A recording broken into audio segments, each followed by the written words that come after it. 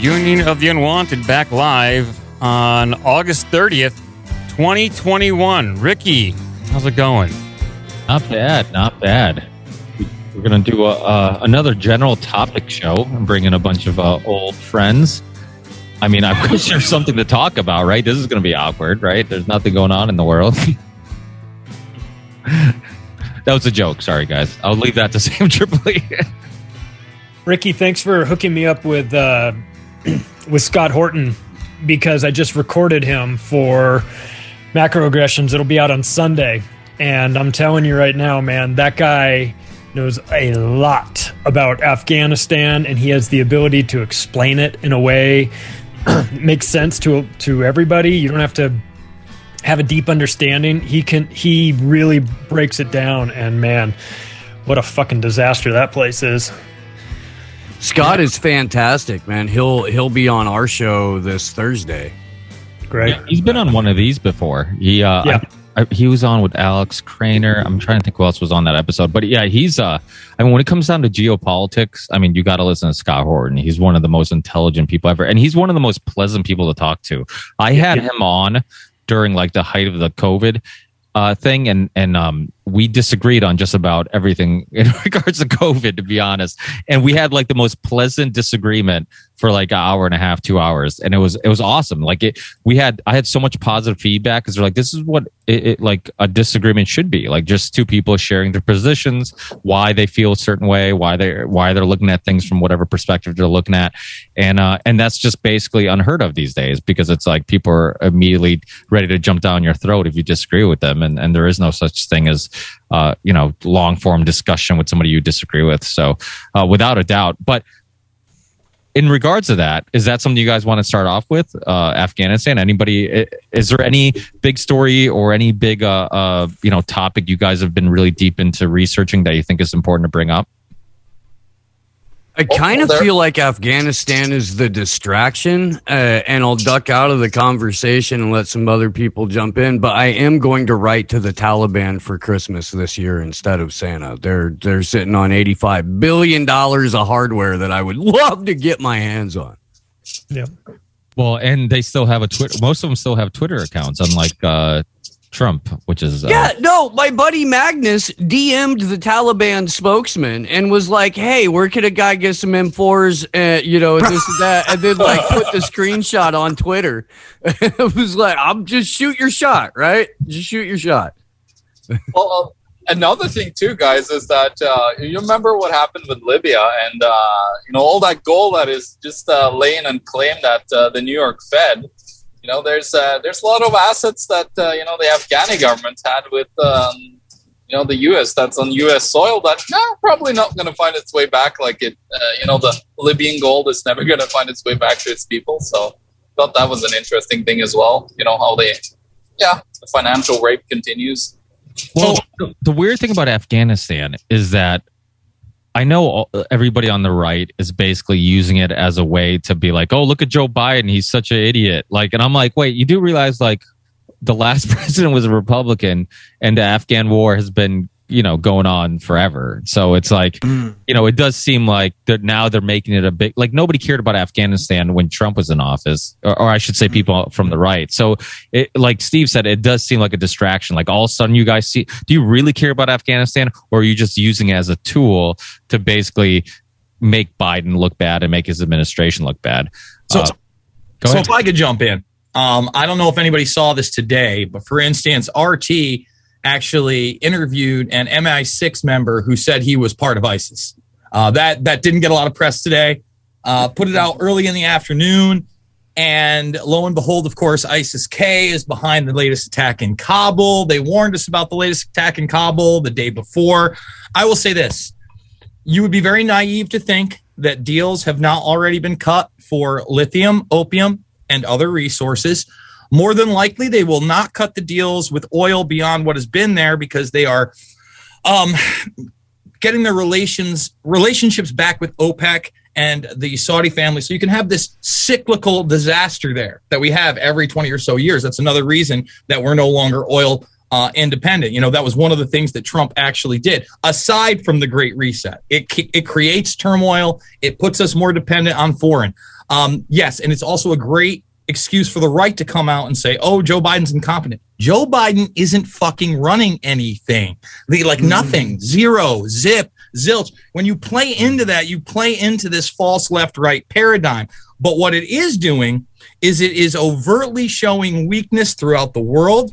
It is showing that we absolutely did nothing to build the infrastructure we said we would for 20 plus years in this war on terror. And globally, that shows our credibility has gone down. The United Nations can now come in with their credibility, and it can further launch the validity of global governance as this president crumbles. That's my opinion. That's what I see happening. I think it is disastrous. I don't like to see death anywhere.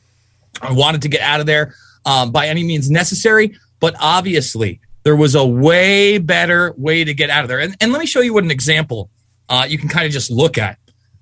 If Eric Prince and Glenn Beck can get privatized mercenaries in there to get people out for money, that means that you could have left, taken your military gear, surrounded that area with mercenaries, which it's drenched in anyway, and they could have been the last people to leave. So we didn't give up the Humvees, the tanks, the biometric gear, the side-fire missiles. I mean, it's absolutely ludicrous.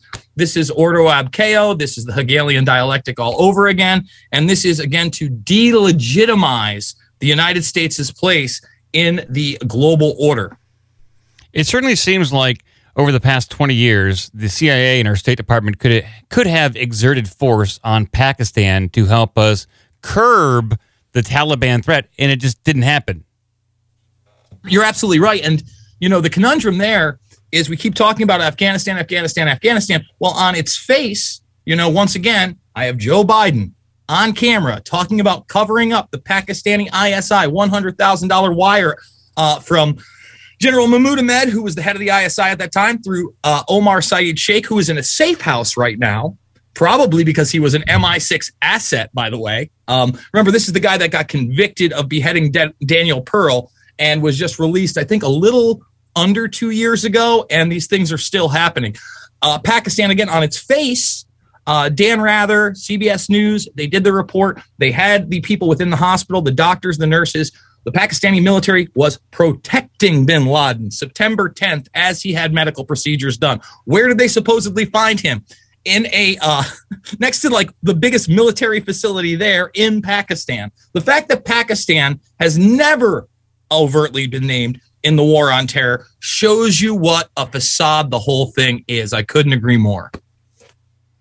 Well, not to mention that the CIA abandoned Bagram Airport 2 full weeks before this pullout. There was a deliberate just yarding out of our gear. That's one of the reasons people are making comparisons to Saigon. I don't think it's as bad or as drastic, but it's early.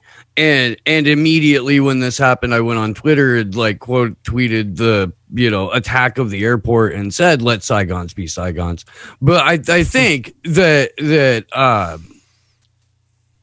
there were multiple opportunities to do this in a way that wouldn't have left a wake of strike Cessnas. We left strike. I didn't even know we had strike Cessnas, but now the Taliban has 3 of them.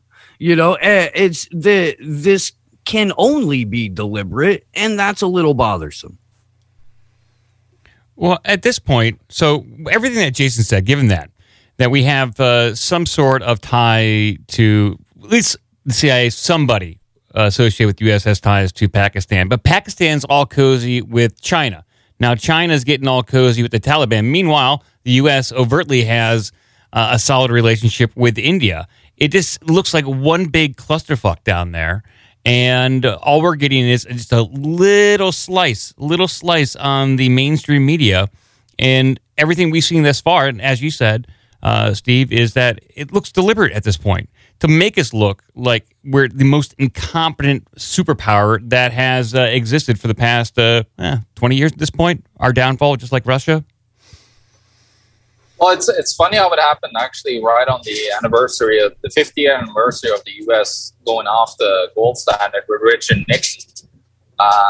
So I think the mess in Afghanistan comes basically from, it's another one of these nails in the US dollar coffin, as I call it, where now, like, I look at, anywhere in Scandinavia or in Europe, they're talking about, the US is kind of a fallen, angel, basically. They're like, people are starting to talk about that the US empire is crumbling.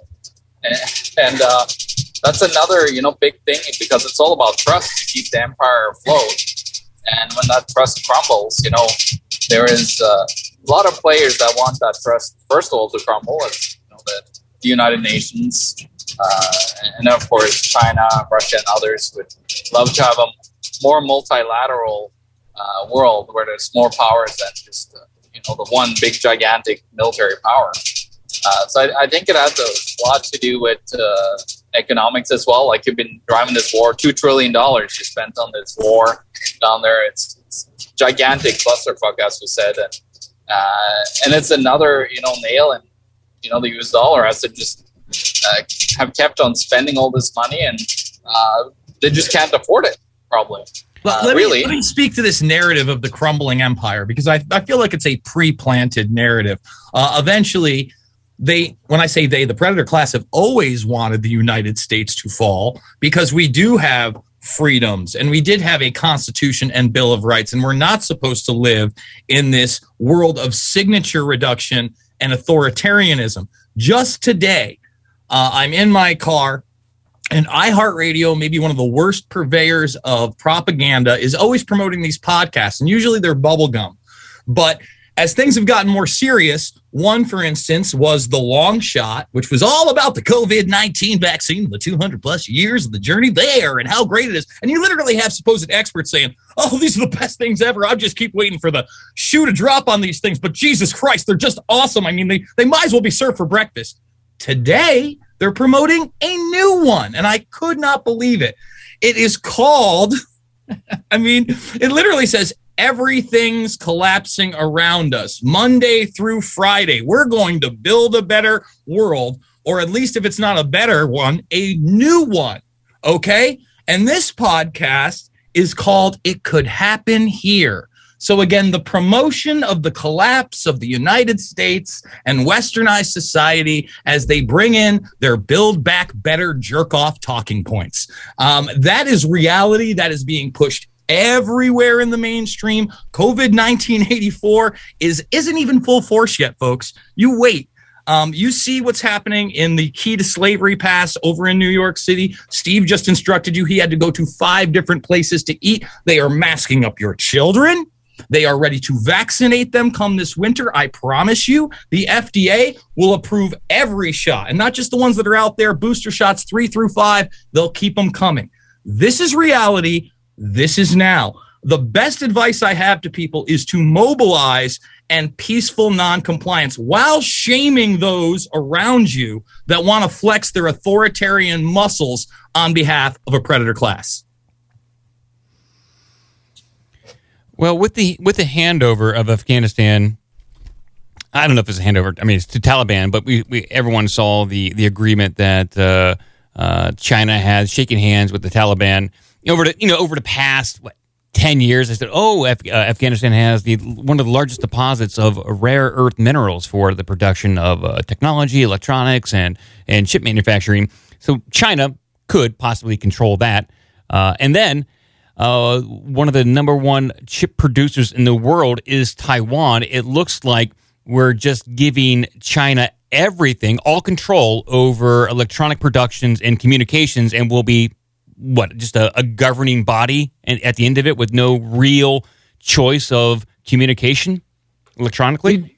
Let me tell you how important Taiwan is to the chip industry. 2 of the semiconductor plants in Taiwan account for 65% of all semiconductors, and the vast majority of those make chips in Taiwan.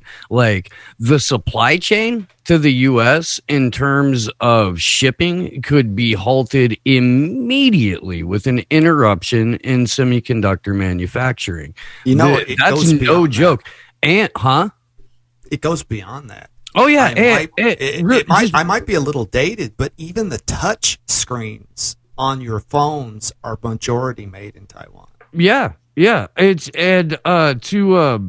oh man, I had it. There was another point too that I had and lost. Maybe it'll come back, but yeah, Taiwan is absolutely key in this. Oh, and in terms of those rare earth minerals that it looks like China has, if anybody bothered to skim the 2020 NDAA, the framework for America's new expansion into the rare earth mineral war is laid out in the NDAA, and it points to heavy competition from China and their asymmetrical superiority in rare earth mineral rights around the world. That's in there from a couple of years ago.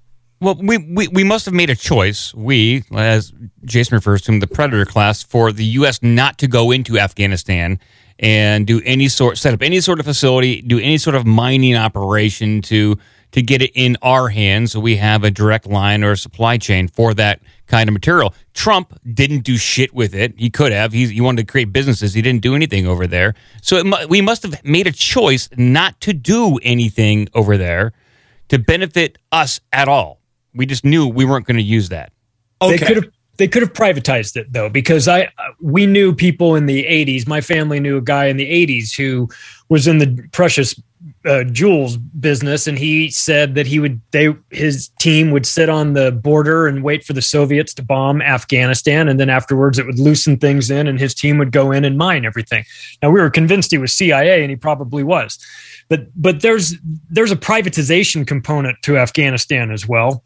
I think that there's one thing that's making me suspicious. When we're all used to kind of watching The Magician, like we know to look in his other hand. Well, one of the things about this Afghanistan pullout that has been sort of just made to appear to be 100% solid is that we've left, and I don't think we've left. I don't think we're ever leaving. I don't think we're going to leave and we're going to change it, privatize it. The mercenary groups, the CIA always does that through their front companies and things like that. But I don't think we're ever leaving that place. There's too much there. We know about the poppy fields. Maybe we've cut some sort of deal with that. I don't know. We know about the minerals. That's too important for us geostrategically to leave that. So my guess is that on a public face, we've left, and on a secret, more discreet face, we're there working.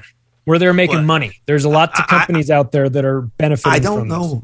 I don't know much about Afghanistan from that standpoint, but other places I do know about here in Southeast Asia where they say that they kicked the U.S. out, they absolutely did not kick the U.S. out.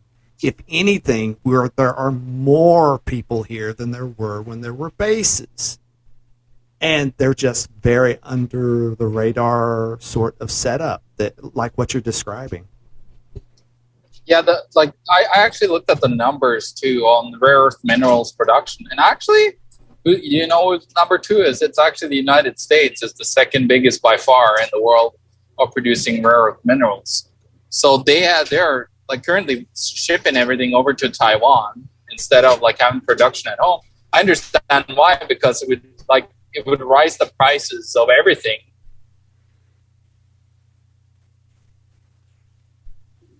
I'm all for bringing back, and having more centralized production around the world, because our current supply chain. John, your Skype's breaking up. Itself to be totally shut down, and that could happen. Yeah, sorry. Anything needs to be decentralized. Sorry, your Skype is breaking out. Yeah, I'm sorry. Your Skype just broke up. We'll come back to you as soon as it reconnects. I was waiting for that, Mike. I knew that one was coming. Basically, that's where the future is lying. Hey, can you hear me now? Yeah, you're a little better now. Okay. Yeah, no, sorry. I was just saying that the U.S. has a lot of rare earth minerals that they're producing themselves. 38 metric tons versus the 38,000 metric tons versus 140,000 that China has. So like the thing is like they need to move production back home, but then the problem is like you're not going to get your cheap Walmart goods anymore, right? Like that's the problem is, yeah, I'm all for like bringing back and decentralizing our production, but then we're going to pay a lot more. It's going to be very high inflation. And I don't know if people can afford that, to be, blunt, but that's going to be another issue. Like we need to decentralize our worlds and be fully like globalized. And we've shown that centralization doesn't work. It's falling apart. Yeah, one thing that I also want to jump into is let's share a little bit of Scott's story. The man with the metaphor on his shirt. I'm kidding. It's just pretty obvious what it means. Yeah. I'm trying to be pretty straightforward. I mean, thanks, Ricky, man. Like it's been a crazy week. Some of you guys kind of know what's been going on, but I was working so I'm here in Oregon, right? We're on the front lines of the tyranny, like many of you are in other states where I know that you guys are facing it too. But here in particular, they're really ramping things up to the point where they are making, these shots a mandatory piece of of employment if you're in the healthcare or education field. So if you're a teacher, if you're in the healthcare field, come October 18th, you will be required to take the shots, and there's no alternative for testing. There's no alternative for anything really. So, so that, I worked in behavioral health. I was a drug and alcohol counselor, so my particular facility is known as a, considered healthcare. They get all their funding from the state of Oregon. So, beginning of August, I started becoming very vocal at my agency, sending out agency-wide emails talking about, so the first one was I sent out a sarcastic email. I said, and in the initial email from the agency, they had said that masks were also going to be required. They doubled down on the mask thing, you know what I mean? Also stating that they were going to be requiring these shots. And so my email was, okay, so you're making us wear masks because the shots don't work, but you're also making us take the shots. Okay, I got it. Right. So very sarcastic email. And that kind of put a huge target on my back. You know what I mean? And then from there, I could feel like a definite shift. And there's more to this story too. Actually, it's kind of awesome. I was on with Ryan Christian, Last American Vagabond this morning. I broke down the story. I'm super grateful. I think that he said they'll come out tomorrow, but that's the full story. But just for time's sake here, that there was that. And then a couple of weeks after that, or I guess it would have been like the week before last, so maybe a week and a half after, but they basically made the official declaration that there will be no option for testing and that the agency was going to go along with that.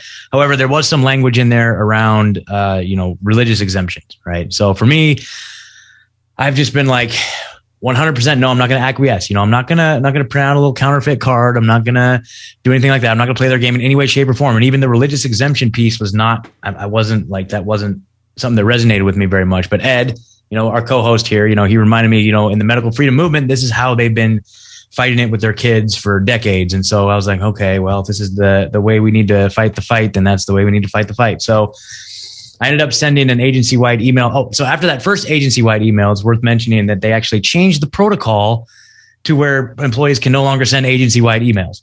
So they had to disrupt any potential future subversion, right? I found a way around that, though. Whereas the executive director sent out an email to the whole agency about the new mandate or whatever. I just hit reply all to her email and then pressed the plus button on the Outlook group, and it populated everybody's email address and the send line. So there you go. So I sent another agency-wide email, and this one I said, if you need help, if let's see, what was it? It said, so if you need help or need any guidance navigating how to obtain religious, moral, philosophical, or religious or medical exemptions, let me know. I said, we got lots of doctors and lawyers on our side, and you're not alone. And, lo and behold, I got several people that reached back out to me, and they were like, oh my God, I had no idea that anybody felt this way. And they were like super scared. I had some that were just crying with me on the phone. And it's just like super scary times. Some of them didn't realize that there was any other alternative or other people within because the agency as a whole is just, it's just, I can feel the spike proteins floating in the air when I walk down the hall, man. It's like, yeah, it's ridiculous. You know what I mean? So, so that was really positive, man. And like, I got some folks plugged in with some of our local Telegram groups, like our local Freedom Cell groups. I got them plugged in with Oregonians for Medical Freedom, which is a big advocacy group that's really involved with getting out there in the streets. People's Rights, which is another great group locally that's been doing a lot of good work. And then also sent them some of the links to for anybody listening too, definitely recommend checking these out too. So if you go to americasfrontlinedoctors.com/religious, there's a really good breakdown that kind of explains the process of or what they're looking for. And kind of just breaks it down into a way that kind of makes sense. Because when they say religious, like according to the law, like it's a pretty broad interpretation from my understanding is that, that includes moral and philosophical objections as well. So, and of course it's all going to be dependent on what that even an atheist is religious. Sure. Sure. Exactly. So there's a way to approach it, if that's going to be the way that you're going to handle it at your place of employment. But, another really good one too is, it's a newer website started by Bob Snee and I believe affiliated with Oregonians for Medical Freedom. It's called employeesforinformedconsent.com. And they also have a really good repository of links and resources on how you can learn more about how to come up with your own. So anyway, so I sent out that email, got really connected with some folks, and not long after that, I went into work on Wednesday morning and I tried to log into my computer and it said, oh, this account has been suspended. So I'm like, oh, okay, right on. So I just packed up all my stuff. I had it sitting by the door and just sat there waiting for them to fire me. And they came in and basically said that I'd violated their technology policy, and come to later to find out that it was because they accused me of downloading malware on a work computer. So to me, I just felt like, where's the proof of that? I know I'm working on that, but it's like, I feel like it was just definite retaliation. And I feel like it was like, are all employees being held to the same standard? Are all employees being monitored to that same degree, or is this, specific? So, I don't know. Anyway, guys, that's just kind of what's been going on in my world. And just ever since then, new doors have been opening up, man. It's crazy. It's so crazy how like the universe is just kind of like it's been crazy, and Sam, thank you too, man. Like, I really appreciate the support that you guys have given me through this. So anyway, that's it, man. It's like, it's getting real. And, they've just, the tyranny has made me stronger. I'm 100% sure of it. So Scott, if you're going to fight that and they're going to accuse you of downloading malware, ask for all the logs of the downloads and then ask specifically for the malware signature. And if they don't know what that is, that means that they're bullshitting you. Because every malware will have like a hex signature that designates what it is. Okay. Perfect. Awesome. Thank you. Appreciate that. So that's what's been going on. I know I came in late, but that sounds like they gave you a great out. Yeah. Because they could technically be like, you didn't get the vaccine, and that seems to be the standard in which they want us all to live under. But if they told you it's because you put malware on there, that's actually a bullshit reason. Yeah. And they probably just gave you a softball pitch. Yeah, totally. I feel there's a lot of that too. It was definitely, I feel, in retaliation for like marshaling up people within the agency that were, resistant to this. Another thing really worth mentioning too, I think that is super important to get out there is that I found out I think it was Friday. I found out that that agency that I used to work for. I haven't quite named names yet. I'm not quite there yet. I don't know how this is going to play out. So I'm just, in the interest of just whatever, I'm going to just keep that to myself for now. But anyway, basically they are now, so it's like I said, it's a drug and alcohol counseling place. We're doing drug and alcohol counseling. They're one of the main places that have residential inpatient facilities. And now they have decided that they are only admitting people to the residential program who have been vaccinated. So all of our fears about, being denied medical treatment on the basis of your vaccine status, that's become a reality. And that's not any sort of like mandate. That's not part of the mandate or the guidelines here in the state. That's just this agency taking it upon themselves to take it to the next level and just, putting their beliefs above, first do no harm and just what's right. And, carrying the message to the addict who still suffers and all that stuff, man. Like, it's just like, it's beyond reproach in my opinion. And it's just frightening. So I'm in a lot of recovery meetings and I hear nothing but fear of the unvaccinated. It is truly unbelievable the amount of fear there is out there. Like, I don't know if you guys saw a post going around on Instagram. They were talking about Cole Beasley, and they basically suspended him because he was near a vaccinated employee who had tested positive. It's like the most bizarre, like you couldn't even write it in a Rick and Morty's episode. It was so incredibly retarded. But that's the bizarro world that we are living in at this moment. But, you know, for me, man, I just honestly feel that people are waking up to it. And we have a lot of people right now, I think they have a little bit of buyer's remorse, and they just want us to get into that as well. And they want us to be part of this kind of oops group that did something against their common sense. And we're seeing right now a great awakening, more than I've ever seen before. So I have hope in humanity. I think this is all just passing through. Well, I hope so. If I could just quickly jump in. You know, I see more and more of these mandates and people losing their jobs. And even here in Iowa, where the vaccine passports have supposedly been banned, there's a loophole for healthcare workers.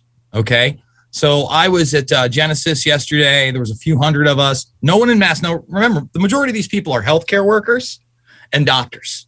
Okay. And their families. No one wearing masks. 3 people from the mainstream media. 2 of those people masked up. I obviously gave them an earful. You can watch all that over at Rockfin. I think these people need to be confronted. Now, let's talk about where all this stuff is even dangerous beyond your work, beyond your entry into a business and being able to survive. So 2 weeks and a day ago, I got a text from my sister. And the vast majority of my family is still in New York. The vast majority of them, other than my immediate family, have taken these shots. Okay. So I get a text and I see something about my Aunt Candy. Now, my Aunt Candy has been in and out of hospitals for a decade plus, is on all sorts of medications. I just assume what I'm getting is probably she's in the hospital for COVID. I am stunned when I open it and I find out that my 30-year-old autistic cousin, who's never had a job, pretty much is taken care of at home, doesn't leave the house. The mother doesn't leave the house. Is not only in the hospital, but is on a ventilator out of the gates. Okay? So my aunt and he did not get the vaccine, but my uncle did. Now, I want to remind everybody that they don't leave the house. Okay? So they go to the hospital, and my aunt tests positive, although she's not showing many symptoms. They want to keep her for observation. The moment they get you in there, and this is St. Luke's Hospital in New York, I absolutely want to put them on blast. They are fucking demons, okay? You are cut off from primary care. I talked to my uncle as soon as I found out about this, probably within 3 hours of them being admitted, so I could get exactly what had happened. He told me they had cut them off from their primary care within 48 hours of my aunt being there, and remember, not showing many symptoms, if any. She was also on a ventilator, okay? My uncle tests positive. Remember, he's the one that's vaccinated. He's the one that gave this to them. There is no one else who could have given it to them. They did not leave the house for weeks before this happened. I want to reiterate that. Okay? He then gets isolated from them, where he can't visit them or even go to the hospital after the fact to talk to them. Now, in the first couple of days, he was able to go to the hospital and talk to the doctors. So Dr. Richard Bartlett actually gave me a call. I told him I could get him a prescription for ivermectin, budesonide, you name it. When he told the doctor that he wanted to give them budesonide and ivermectin, the doctor explained, and first of all, my aunt could be given nothing. When they put her in the ICU, they cut her off from all of her medications she'd been on for the last 12 years because of COVID, and her kidneys began to fail. That's why she's probably still going to die, okay? I gave him lawyers' numbers, everything. The doctor looked him straight in the eye and told him remdesivir was the same thing as ivermectin. Now, they put Johnny, my 30-year-old cousin, on remdesivir. Thank God he was taken off a ventilator 2 days ago, and he left the ICU today. He's probably going to be permanently damaged. He was put on dialysis. His kidneys failed at points. None of this had to happen. And my aunt is still out there. And remember, they got $40,000 out of the gates as soon as they brought him in and put him on that fucking vent. And he cannot think for himself. My uncle did not know what to do. He felt hopeless. You know, he thanked my mother after the fact. He showed me texts. He called me a couple times. But I'm going to tell you right now, people are fucking weak, man. They're weak. And it makes me sad that I'm not strong enough to reach even my own family in many cases. Okay? So I think right now, more than ever, it is the time to grow the fuck up and realize not only is this the takeover, but the next step beyond these localized mandates, because I already told you 5 months a booster. Okay. And this fucking fully vaccinated bullshit. Anyone can look this up. You can type it in now. They only consider you fully vaccinated after 2 shots and 2 weeks after. You go to the hospital 13 days after the second shot, they consider you unvaccinated. That's not bullshit. Okay, that's how they've curbed all these numbers. It's about a 50-50 mix of people that have gotten this quote unquote Delta variant, which is these motherfuckers that are taking the shots and getting people sick. So we have to realize we were hit with a bioweapon. Now they're injecting people with bioweapons. The next thing they want to do is inject your fucking kids with bioweapons. Look to Australia. And create antibody-dependent humans. Well, listen, we can get into the weird transhumanist science if you want, but the bottom line of this is, I was explaining this to my buddy, I think about a week ago. We were in a restaurant. We were in Hooters trying to enjoy ourselves. I'm trying to enjoy myself in a place where... who still goes to Hooters? This fucking guy right here. Guy with 2 thumbs. That's who fucking Sam. No idea. He lives for the wings. You're low over there, by the way. I do live for the wings. So that's like a Christian strip bar. Easy, guy. Good time. Easy. They do. They lack the commitment to go to the poll. Sam's absolutely right there. So, all right, listen. So we're there, and I'm explaining this to my buddy, Justin, who's been in Hollywood. He actually has done like one of those paranormal ghost shows that maybe Mike from OBDM has actually seen and all this stuff. And I'm explaining it, and he can't grasp that a doctor would do that or that they would purposely hurt these people, okay? And then I explained to him what's happening in Australia, the amount of cases, the lockdowns, the fact that kids are being like literally taken from their parents for medical procedures. He can't believe it. He looks me in the eye, goes, all right, well, I got a buddy in Australia. He goes, well, what would you ask him? I go, it's pretty simple. Just ask him, hey, I'm seeing things about these COVID restrictions there. How bad are they? Within 30 seconds, he gets a thing this long. He goes, brother, I wish I had your gun laws. I need to get my family out of Sydney immediately and find a way out of the country. We are lost. And then there's a long conversation because now my friend has turned white while we're trying to enjoy ourselves with some tits and wings. Okay? He's turned white and he looks through this thing and then he hands me the phone and he goes, hey, what's this flag he sent me? He's got very bad eyesight, because the picture that was sent by his friend was a picture of a Predator drone over his house. I then clicked on it. I said, that's a Predator drone. This is the head. That's the tail. These are the wings. That's the camera on the end to surveil him.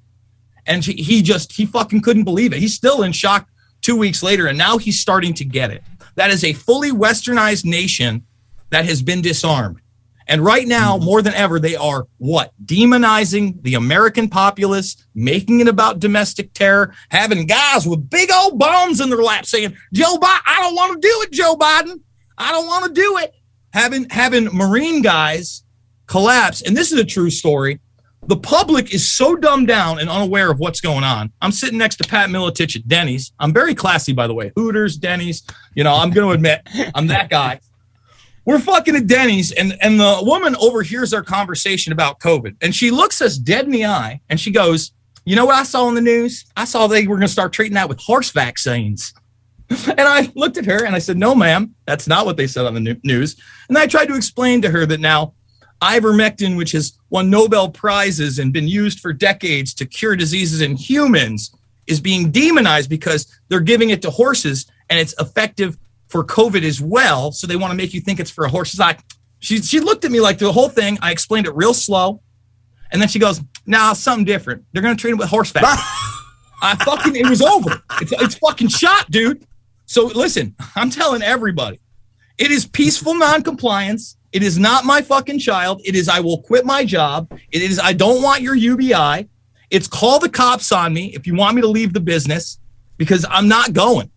I'm done. I'm done fucking around. I'm done playing pretend. I'm not wearing a mask anywhere. My brother is in New York. He's dealing with this, right? His wife is a teacher, and his kid is in school in her senior year looking to get scholarships because she's an athlete. And he's walking in. These are all healthy kids without a mask in a fucking field hockey meeting with all these teenagers and grown adults wearing masks after the fact, after a bunch of them are fucking double shot up. And remember, 8 months on a booster? No, 5. And Gates told you there would be boosters. I told you there would be boosters. They said 3 to 5 shots out of the gate. They took those videos down. Those were from April of 2020. Oh, you think they just magically figured it out? Like, get the fuck out of here. I'm sick of playing with children. I'm sorry I'm angry. But, you know, there comes a point where not only your job, but it's your fucking family. I am extremely lucky that my fan base and especially free speech platforms like Rockfin have empowered me more than ever this year to do what the fuck I want.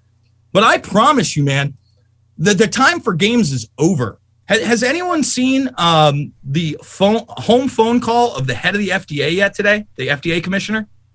So for those that don't know about that, shout out to Monograph. You know, he does some really good work. I don't agree with everything over there, Monograph, but he called up, I don't remember what her name is, Jane or whatever. What is her name?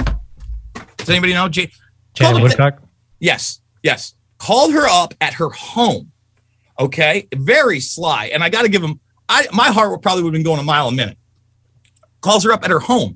Is Jane there? Or Janet? She says, this is her. And he tells her his name, that she's on the show live. Okay. And asks her whether or not the vaccines on the market are the ones that have just been approved via Pfizer, right? And whether or not the liability shield is waived. And she is shook on the phone. She directs him to the press corps, and then she says, well, it's complicated. She doesn't say that the liability is gone. She says it's complicated and then hangs up the phone. It ain't fucking, it's a yes or no fucking question. And, you know, I've refrained from reporting on any of that, and I've seen it all. I've seen Robert Malone. I know that it's making its rounds. But that guy, that's what we need to do, period. We need to put these people on blast everywhere at their house. I'm not calling for physical harm, but physical harm and tyranny and oppression and monetary, financial, every harm you can imagine has come our way. This is World War fucking IV, and it's us versus the fourth industrial revolution, transhumanist predator class. And I've got a fuck you for them on every level. I agree, dude. I really do. When he's tits and wings, this is what happens. You piss people off. So I want to real quick talk about this notion of hospitals being packed. I think what people don't realize about hospitals is they're just basically hotels. Okay. And, you know, I was blessed to have my 2 children just before COVID hit. So me and Martha would be going to the hospitals before COVID. And let me tell you something, man. The hospitals were packed. They were packed because that's how hospitals make money, by filling all their hotel rooms. This notion that hospitals are overwhelmed, therefore we have a problem, is completely illogical. These businesses and buildings are built to be packed constantly. They just happen to be packed when everyone's looking at them now. People weren't paying attention to how packed the hospitals were before. Their whole job is to have every cot full, because that's how they make their money. And everybody that works there is complicit in trying to keep that place packed. That's why they toe the line. And the ones that don't get fired, okay? And some start OnlyFans, but that's a whole different discussion. Here's my whole opinion. What? Go ahead. Well, my whole thing is, you know, I mean, I know I'm joking around here, but I really do believe the key is to really waking up women to this, because women seem to be the ones who can get stuff done. I mean, look at OnlyFans ban pornography for a week. Women went so nuts, they flipped it back, and now you can still do pornography on OnlyFans. I mean, the fact that I know women who are some of the most open-minded human beings on the planet that are just like, they can't understand that telling someone they don't have the right to choose and forcing somebody to get a vaccine is the same fight. They can't grip it. It seems like 2 different things. And it's because their team is on the opposite side of the discussion at this point. You know, liberals are always for free choice, but for some reason they throw that out. Now they want everybody to have to get this government mandated vaccine. They can't see it. So That's just my opinion. I mean, we just have things where people are going nuts over stuff that has always been happening. Hospitals are always going to be full. That's the whole. I don't remember going to a hospital and it wasn't chaos every time I went there. That's the model. That is the business. We got to stop letting people say the amount of doctors that I hear BSing their patients. I hear the ERs overran. They're always overran. That's what they do. That's the point. That's how they make all the money. When you see an empty hospital, that's a hospital that's about to close. It's not doing well. They designated certain hospitals COVID hospitals too. So they were turning out, let's say you had 5 hospitals in a town. One of them was designated the COVID hospital. They would send all of the COVID patients from the other 4 hospitals to it and then be like, oh my God, the hospital's overrun with COVID patients. I don't know if they're doing that this round, but it wouldn't surprise me if they still had those designations, because that allows them to be like, well, the hospitals are jam-packed and it's all the unvaccinated people, to Jason's point about you can walk in 13 days after your double jab and still be counted unvaccinated. I do want to suggest Well, I just wanted to say I give you a lot of credit, dude, because you're like one of the guys out there that I would say you come from the left. You're more of a liberal. Maybe you're not libertarian, but I've seen a lot of people that you and I have done shows with that I have a lot of respect with. Some I'm going to name, some I'm not going to name. But, there have been over the last 5 years pushing that, don't trust the military-industrial complex. Don't trust the press. They're constantly lying to us. And now these people are just like, get the vaccine. They're like, the military, the government, the media, all could be bought, but scientists can't be bought. Like Andrew Mata, is that his name? I mean, I am blown away how this guy's made his bones off of telling us about the government and the media lying about Syria. And then he just can't stop pushing this narrative that there's no other place for him to have gotten it than through mainstream media, because they're all mainstream media talking points. And we have other guys I love that I don't really want to say their name because they're friends of mine. And I think that I just don't want to get into it with them. But man, they have pushed this narrative about don't trust the media, don't trust the government, don't trust the military-industrial complex. But when it comes to science, they just got to deep throat every single thing that comes off on the media. And Sam, meanwhile, Moderna is DARPA. This mRNA tech openly took off in a partnership from 2013. They brag about it. In fact, you know what? Let's just type it in. Let's bring it in over here for those that haven't seen it on this video of the Union of the Unwanted. But their partnership, I mean, it was out in the open. I mean, it's not like, bam, like you could go 2013, we partnered with DARPA.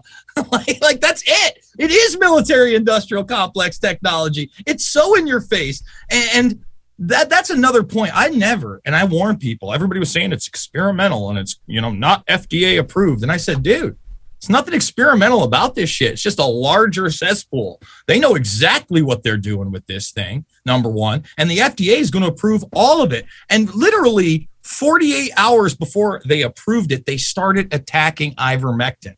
I mean, the FDA, a drug which they've approved for humans, they openly started attacking on social media with, you're not a horse, y'all. Like, if they don't think you're a fucking child talking to you like that, it really bothers me, man. Did you see that commercial that was running on Australian television? I haven't. If you want to play it. You mean the euthanasia commercial? Yeah. I thought it was a parody. The Nazis would have never ever dared. Before we get to that, there is something I wanted to bring up, and that is, like, we've had Bitcoin episodes on this show. We've had episodes where we've talked about like different forms of economies that we can be a part of that don't have an attachment to a central government. That's one of the ways that we do that. Counter economics is like one of the most impactful nonviolent ways to break this machine, or at least develop a system of, mutual trade, networking, and the ability to develop a parallel society outside of it, according to Agenda 21 and Agenda 2030, we do have that option. So I would say go for that. Sam just had a wonderful interview with like one of my best friends in the world, Ben Balderson. I just moved up onto his property and got some of his acres, and I'm buying, building my house and building a recording studio up there. I would suggest to anyone to throw an anti-mandate event in your town. If you don't already have a freedom cell, like Scott does, if you're not already active in one, this is how you meet them. This is how you form that. You throw an event that would attract the people that you want in your freedom cell in the first place, and you start networking. Like, Jason's right. It's not going to let up anytime soon, especially in major cities. Again, I had to go to 5 different places in San Francisco before I could eat breakfast because they want me to show my fucking papers. And I lied my ass off to them. I said, you know what? I do have my papers, but I refuse to take part in this. And then I walked out. I'm not going to give you my business because you're doing this, is what I told them. And then I left. I don't know. Fucking insane. It is insane. Should we play the euthanasia commercial? Does anybody know what this is? Do that. So guys, to set this up, okay, we're gonna bring it up on the background here. This was news.au, so this is mainstream Australian news, and they took a supposed letter from a nurse and they dramatized it into this commercial where if you protest lockdowns, you're a COVID denier, but they're going to take care of you anyway as you die. But we'll get, I couldn't believe it was real. So let's just play this thing. Whilst people were protesting their freedom from lockdown and anti-vaccination rhetoric, I was at work, washing my hands, wearing a mask, using hand sanitizer, giving people antibiotics via drips, checking bloods, relieving pain with analgesics, all scientific, evidence-based interventions. If any of these people end up in hospital, will you be wanting your nurses to wear masks, wash their hands, give antibiotics, check bloods, and relieve your pain? Will you seek scientific, evidence-based interventions to prevent you from further illness? Because even if you are cherry-picking what to believe in now, you can trust that we will give you the best, the kindest, and most holistic scientific care we can provide. If you are to catch COVID and your body cannot fight any longer, then we will make you as comfortable as possible. We will wash your body with warm flannels and gently roll you and surround you with white cloud pillows to prevent painful areas developing. We will hold your hand and talk to you gently, laugh at ourselves and sing songs. We will turn on the electric oil burner to envelope you in sweet, calming fragrance. The lights will be low. You can relax now. When you're very close to the end, your family will be called. Salty tears splashing across their cheeks while they whisper, "I love you," into the receiver, a lifetime away. At the end, after your last breath, we will be there to offer condolences. Sorry we couldn't do more. Sorry your heart is broken. We will care for you until the caretaker comes to zip you up in a thick rubber cadaver bag and roll you away. You brave COVID denier. Oh, this makes me angry. Behind. You are not. What the fuck was that? They're losing the information war. If you have to make videos like this, they're losing the information war. This is actually a good sign. Mm-hmm. Because you don't have to make these commercials if things are going your way. And I would Australia is out of their fucking minds. Yeah. And we need an airlift of weapons to Australia like immediately. Remember when the CIA did Operation Baby Lift in Vietnam, and they is that with the elephant? Like 3,000 children. We need to instead of like exploiting Australians through adoption agencies, we should just rescue them and take them somewhere where they don't have to live under that. Well, that's a good sign of like how like all these like civil wars all over the world are just all controlled by the military-industrial complex, because somehow these rebels get all these weapons. You're like, if they could just appear out of nowhere, why wouldn't Australia have all these weapons? Why wouldn't they be loaded up to the teeth and pushing against the government? Well, because the military-industrial complex doesn't want them to win. So they want them to feel the pain and suffering. Everything. Like when you go into Vietnam, when we went into Vietnam and the Viet Cong had all those weapons, that was done purposefully. They're on both sides unless they want one side to win. What happened to the internet, whereas like 10 years ago, if there was a straw man argument on the internet, you'd be called out for making a straw man argument. Now it's nothing but straw man arguments. That commercial, they're equating like tried and true sterilization methods with a brand new piece of software. That's what infuriates me is straw man arguments nonstop all day long.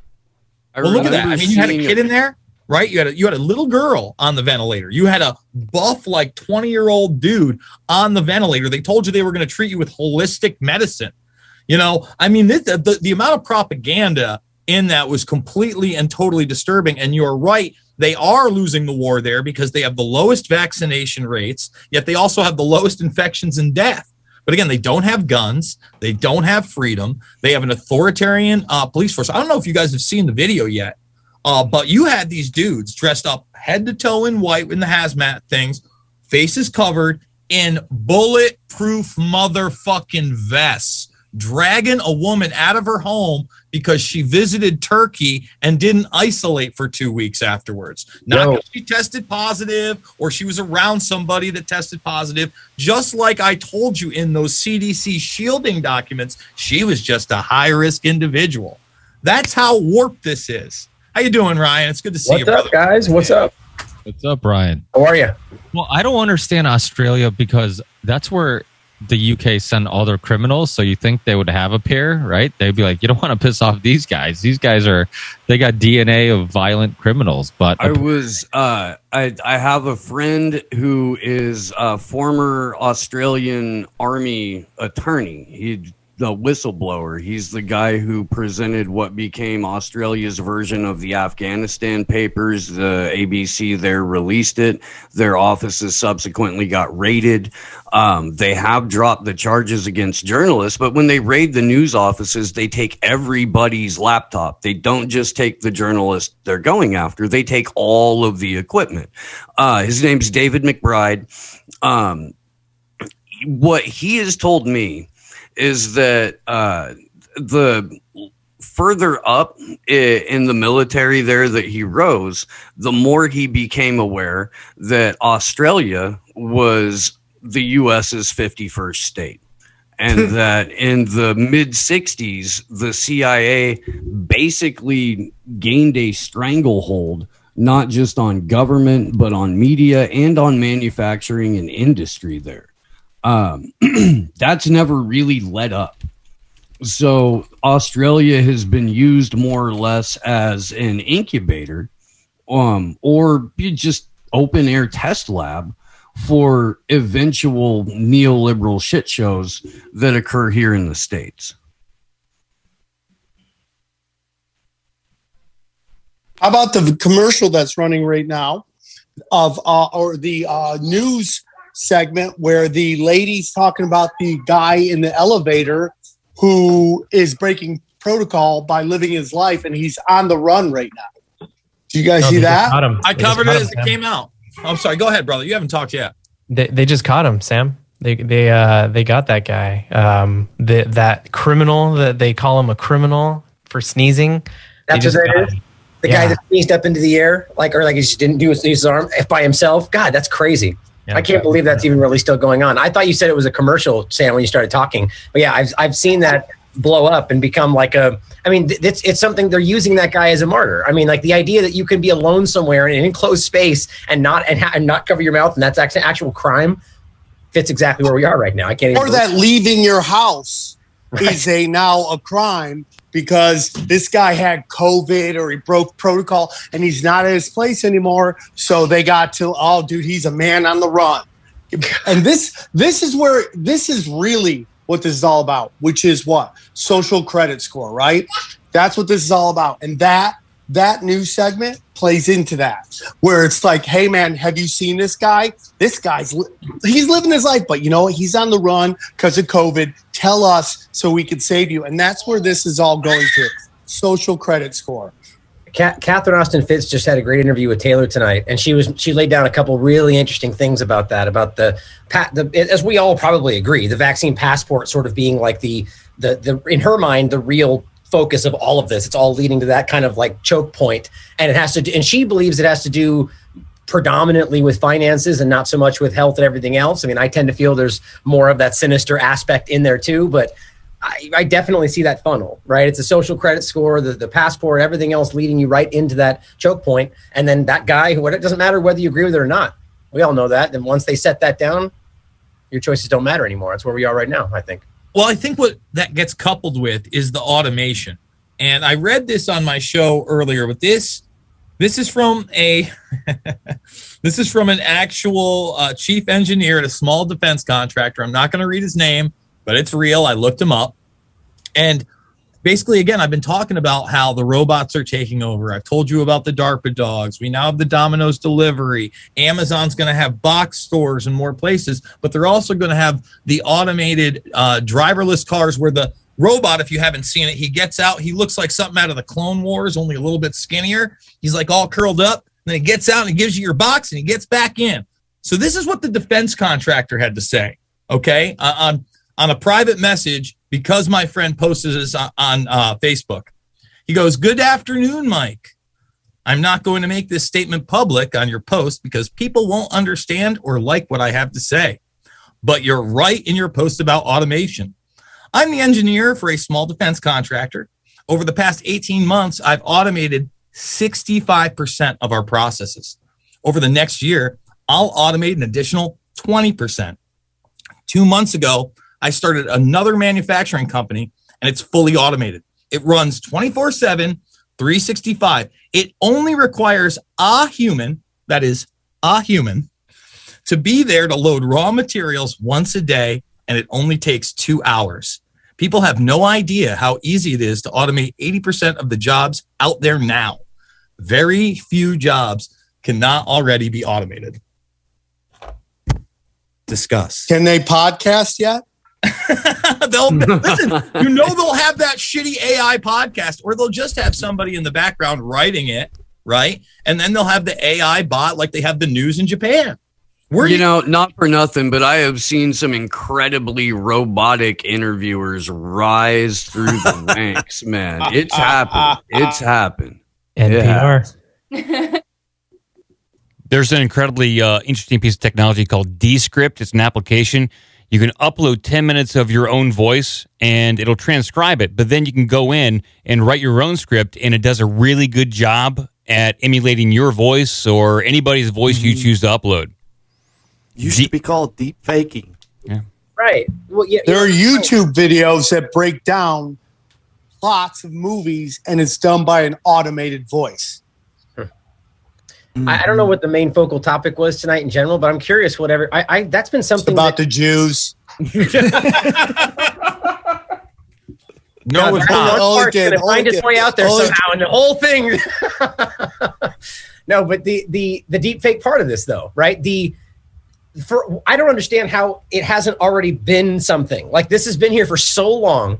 Right? The deep fake topic. I mean, like you're talking about, people can literally download apps and make deep fakes that I swear to God would trick us right now on their phone in like half an hour. Imagine what they could be doing and already possibly are doing. I'm just curious what you guys think about that, because I'm surprised that hasn't already been like a ploy, like with like an election. I mean, we looked at it as a company over a year ago because we were doing instructional videos, and we knew that the people who were doing the voiceover had a limit to how much time they could spend recording. So we were looking at it just from a standpoint like, well, man, we can write a lot more scripts than we can have people record. So I could see a pragmatic side to it, especially if you were a person wanting to keep your brand up. But on the other hand, faking people out, yeah, impersonating people, making them look bad. A lot of nasty stuff can happen with deep fake. Or making it look like they're doing something that they didn't do, or like, we've seen we already see the FBI Apple sort of like your porno or a child porn on your phone kind of thing. That we already see that's going. What we wake up tomorrow and suddenly there's things circulating where we did something we didn't do, or that hasn't already happened yet. They automated Jeffrey Epstein out of business. You can't believe anything that's digital, right? No. And it doesn't have to be completely perfect. It just has to be good enough for the targeted audience that they're trying to sway. And they already have the analytics on what group believes what, or what they're most likely to believe. So it doesn't have to be perfect. It just has to be good enough for 30% of the people. And then the rest of that tidal wave will carry like another 10 to 40, 10 to 15% or something like that. So it doesn't got to be perfect. And right now we're there to where I don't know if that's a legal defense though. It should be, but it hasn't gotten there yet. Not yet. But who knows? Given the narrative, I would say that it will take decades for them to say it's not legal, but not admissible. And who knows what real technology's out there, right? I mean, so there's this video out there, these special effects guys, and they want to talk about the moon landing videos. And I know a lot of you guys don't want to go into that, and I totally respect that. But they're always like, they were like, we didn't have this technology then. I go, but all we've ever heard forever is that the military is 50 years ahead of us.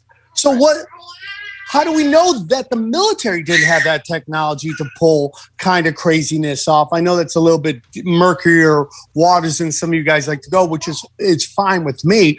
But it's just like, you don't know what kind of technology they have, how far they can go. I mean, like how many of these bots on the social media, how many of these trolls are giving you crap are actual people? Right. I mean, it's unbelievable. Let me speak to the. Oh, go ahead. Let me speak to the NASA thing really quick. So, number one, and then I want to bring it around to another thing that is really worrisome about deepfakes right now, especially real-time deepfakes, is that technology was illustrated to be very, very good. Back when Barack Obama was still president, they were showing him. They were showing Vladimir Putin in real time. There was George Bush in real time. It wasn't that great up close, but say you add a few artifacting to it, and all of a sudden you have telepolitics. And in a world now where senators don't have to show up and congressmen don't have to show up, I think that's a real and now legitimate factor that you could have somebody with a deep fake video of a politician on the other side during a hearing and be able to fool everybody at this point right now. Now, speaking to the NASA angle, it's really funny because Boston Dynamics just tweeted out a video of the new Atlas bot, right?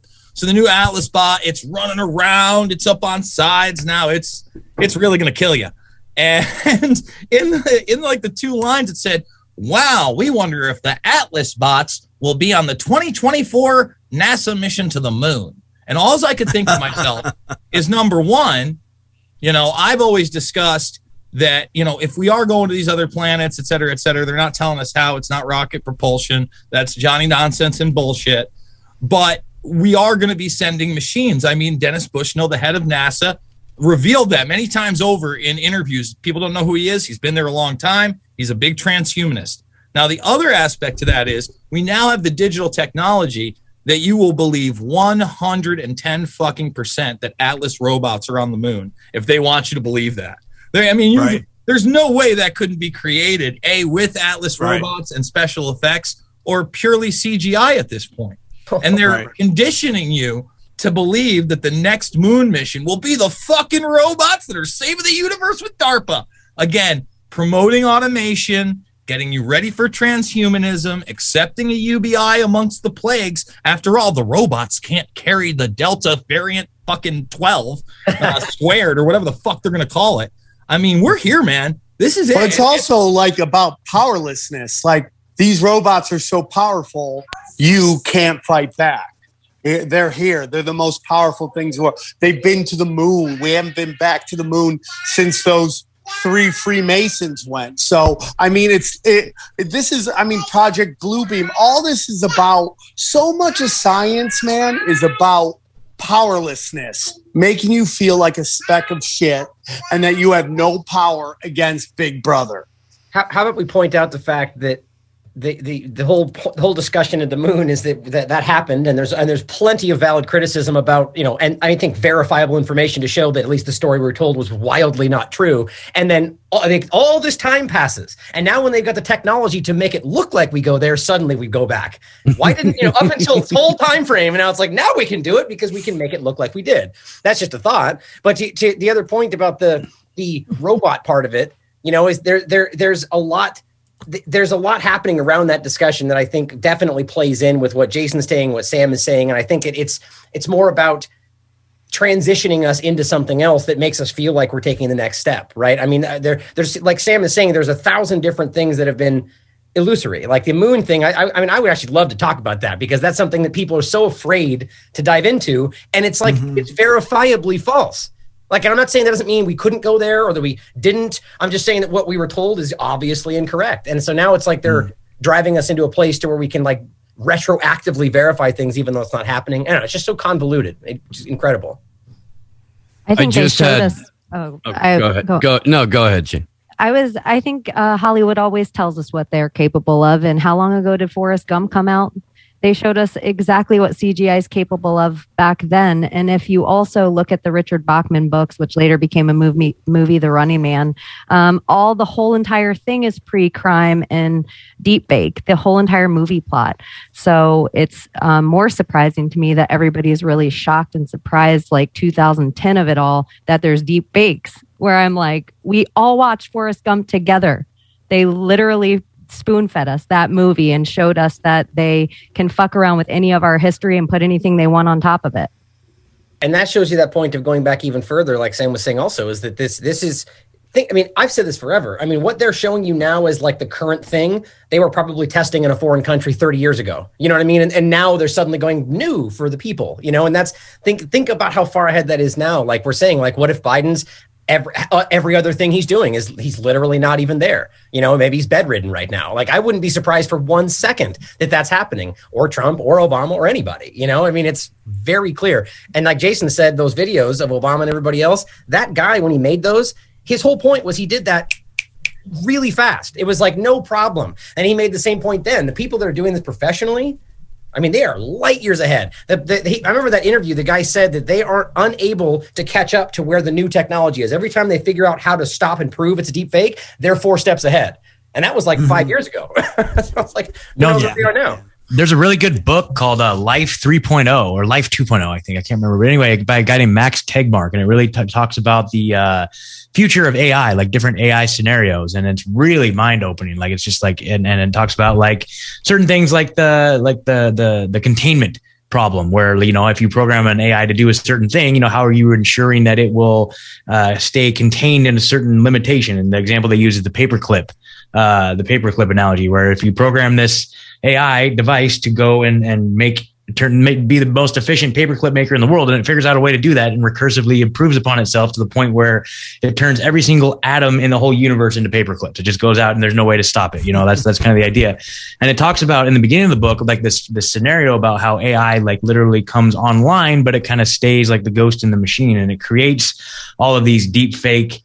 It basically orchestrates a deep fake reality that is presented to everybody, and the computer kind of anticipates, and it's just crazy. It's crazy to think about, but it's like, when you bring it back, and I know Tracy Twyman was like towards the end of her life, she was really making podcasts about this same exact notion that like, she was being electronically harassed, and the whole idea of like, she was just questioning the actual nature of reality in general. And why wouldn't there be some sort of AI that came online and created these deep fakes for its own like autonomous, needs? It's just, how far do we want to take it? I mean, and why not? I mean, literally, it's crazy. I've never met any of you guys. I don't know, but it's like, it's crazy, It would probably stop why it's better to promote localized communities than, I mean, these online things are great, but localized communities are much better. It got me thinking. I cannot remember which Philip K. Dick novel it was that I was listening to on an audiobook like a decade ago. And I just keep getting this vision that Dick was already talking about like virtualized commentators back in the 70s. Well, he communicated with aliens. Something like that, yeah. I must have came in at a perfect time because you guys are speaking my language right now. Glad to be here. I'm doing things that kind of guys who don't have a home do. I'm in a Starbucks parking lot. I've been flying around. I was just trying to go to McDonald's to get on their Wi-Fi because my Wi-Fi where I was at wasn't working, and I just love what you guys are talking about. I was just looking at a book, 1953, Werner von Braun, The Mars Project, predicted Elon would lead humanity to Mars. Jason Burmis, I know you like that. I don't know if you knew about that. Oh, I know. But, I mean, how ridiculous does it have to be when the Red Hot Chili Peppers tell us space may be the final frontier, but it's made in the Hollywood basement?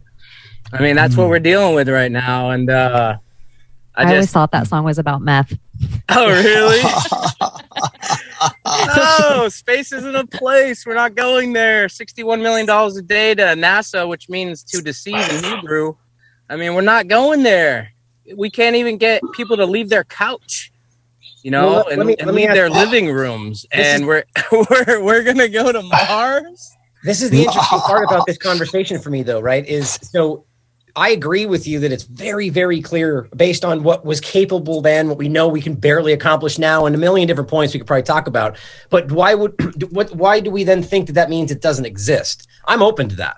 I think there's a middle ground there where people make an assumption about, here we can prove that, like, for instance, like here we can, look at this weird stuff going on in Antarctica, therefore the earth is flat. And I'm like, well, different concepts, but there's a lot of middle ground there that I have.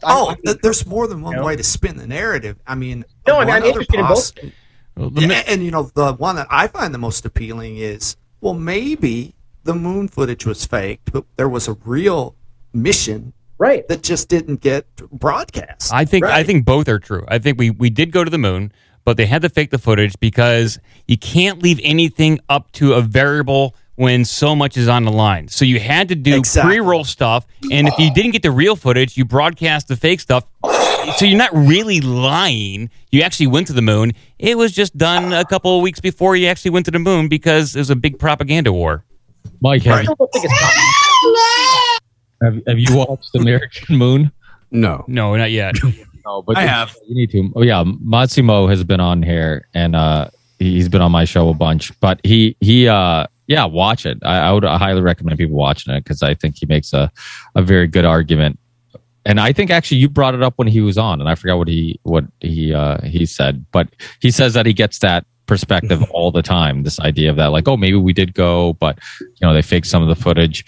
I mean, let's be honest. I mean, technology that we're aware of is not what people are capable of. I mean, what the capability. Well, and let's, if you listen to that community very often, the one that questions the whole narrative, you'll find some people talking about swearing up and down that when they watched it on TV, they saw like a glitch, like a Coke bottle on the background. There was a shadow. Yeah. Yeah. But there's a lot of these VCRs at the time. No way to record this stuff on your TV. Well, I mean, how about just the idea that we're pretending that you could actually have a direct line to a phone call? Yeah. I mean, there's so many parts of this that were so obviously made up, and you could make that just about PR stuff. Able to fake a call to look like we're doing it. But I'm really interested in Andrew's take on the crossover there, because I think that there is some valid points to be made about why it's like, well, here's an example of why we could argue that it doesn't even exist. Because I'm always interested in that crossover there, because there's an interesting amount of information there that needs to be we should nail down. But I think that the problem with these larger things like the moon or even like a flat earth thing, I've done an entire podcast on that about why there's a whole bunch of unexplainable things in that topic, but it doesn't necessarily lead me to this conclusion, but I think they're almost made that way so we lose ourselves in it. I always point that out in the larger narrative today. They drop these little things in there that are like, yeah, I think that's probably real, but we dive into that knowing we won't find an answer. Meanwhile, we've got PCR we can prove. We've got this we can prove, and we pull into those things. That's kind of how I look at that, I agree. Yeah, I find it interesting when NASA admits like they don't have they destroyed the technology. Like this guy Don Pettit, NASA astronaut, says, I'd go back to the moon in a nanosecond, but the problem is we destroyed that technology and it's a painful process to build it back again. And I'm just like, what? Wait, so if we went to the moon and they claim it's 238,000 miles away, 240,000 miles away, whatever they claim it is, on that ridiculous lunar landing, Ricky, you should pull that picture up just so we can get a visual out there to people to remind them. Back off. It took back off. Yeah, 480,000 computing power that you could just about run a Casio watch with. 480,000 miles. Do you know how far that is? Through the Van Allen belts twice. In the same craft with the same equipment. Not buying it. Buying it. Here's what I would say to people. Number one, like right now, there's a big push for space, and they're propagandizing it with big tech. It's coupled, right? The big dick race is Bezos, the bald supervillain, but you still love Amazon. He could be my Lex Luthor, get some hero stories in there. And then Branson, up in their little spaceships, and then Musk on the peripheral, with his Starlink, Neuralink, Blackjack combo. With those two guys, Branson and dick riding Bezos, because his really did look like a dick. It was unbelievable. They only went about 50 to 60,000 miles up in the air. Now, if you listen to Area 51 from Annie Jacobson, our military was doing this in the 50s. Like the Ox Cart projects and all these other things. We're going actually well beyond that and getting into the 80 to 90,000 mile range. Now, if you're telling me the commercialized space technology of 2021, 70 plus years of billionaires in the military industrial complex shouldn't be better, I mean, that's imagination land. But what are you watching? I mean, one, you saw Bezos have like the traditional rocket takeoff. We're strapped in, let's do it. And then they kind of got away with some real Johnny nonsense on Richard Branson. They got a plane to about 40, 50,000 feet elevation. And then they let his little rocket take off of the plane as like almost like a little scoot, like it was like a Jetsons car in my opinion. A surfer getting towed in. It was ridiculous. And this is what I'm so saying. Fake that it must be real. It looks so fake that it they must fucking be real. said that. That's a quote from That is Elon a real Musk. quote from Elon, Werner von Braun's buddy from 1953. The Nazi scientist who was involved with Walt Disney and all. He oversaw every moon mission. Every moon mission. They went 6 times. But Buzz Aldrin, when asked by an 8-year-old girl, why haven't we been back to the moon in such a long time, Mr. Buzz? He punched her. Shut your whore mouth. He laughed. He laughed. He was said, drunk. Huh. He said, that's not an 8-year-old's question. That's my question. Because the truth is, we didn't go there, and that's the way it happened. And if it didn't happen, it'd be nice to know why it didn't happen.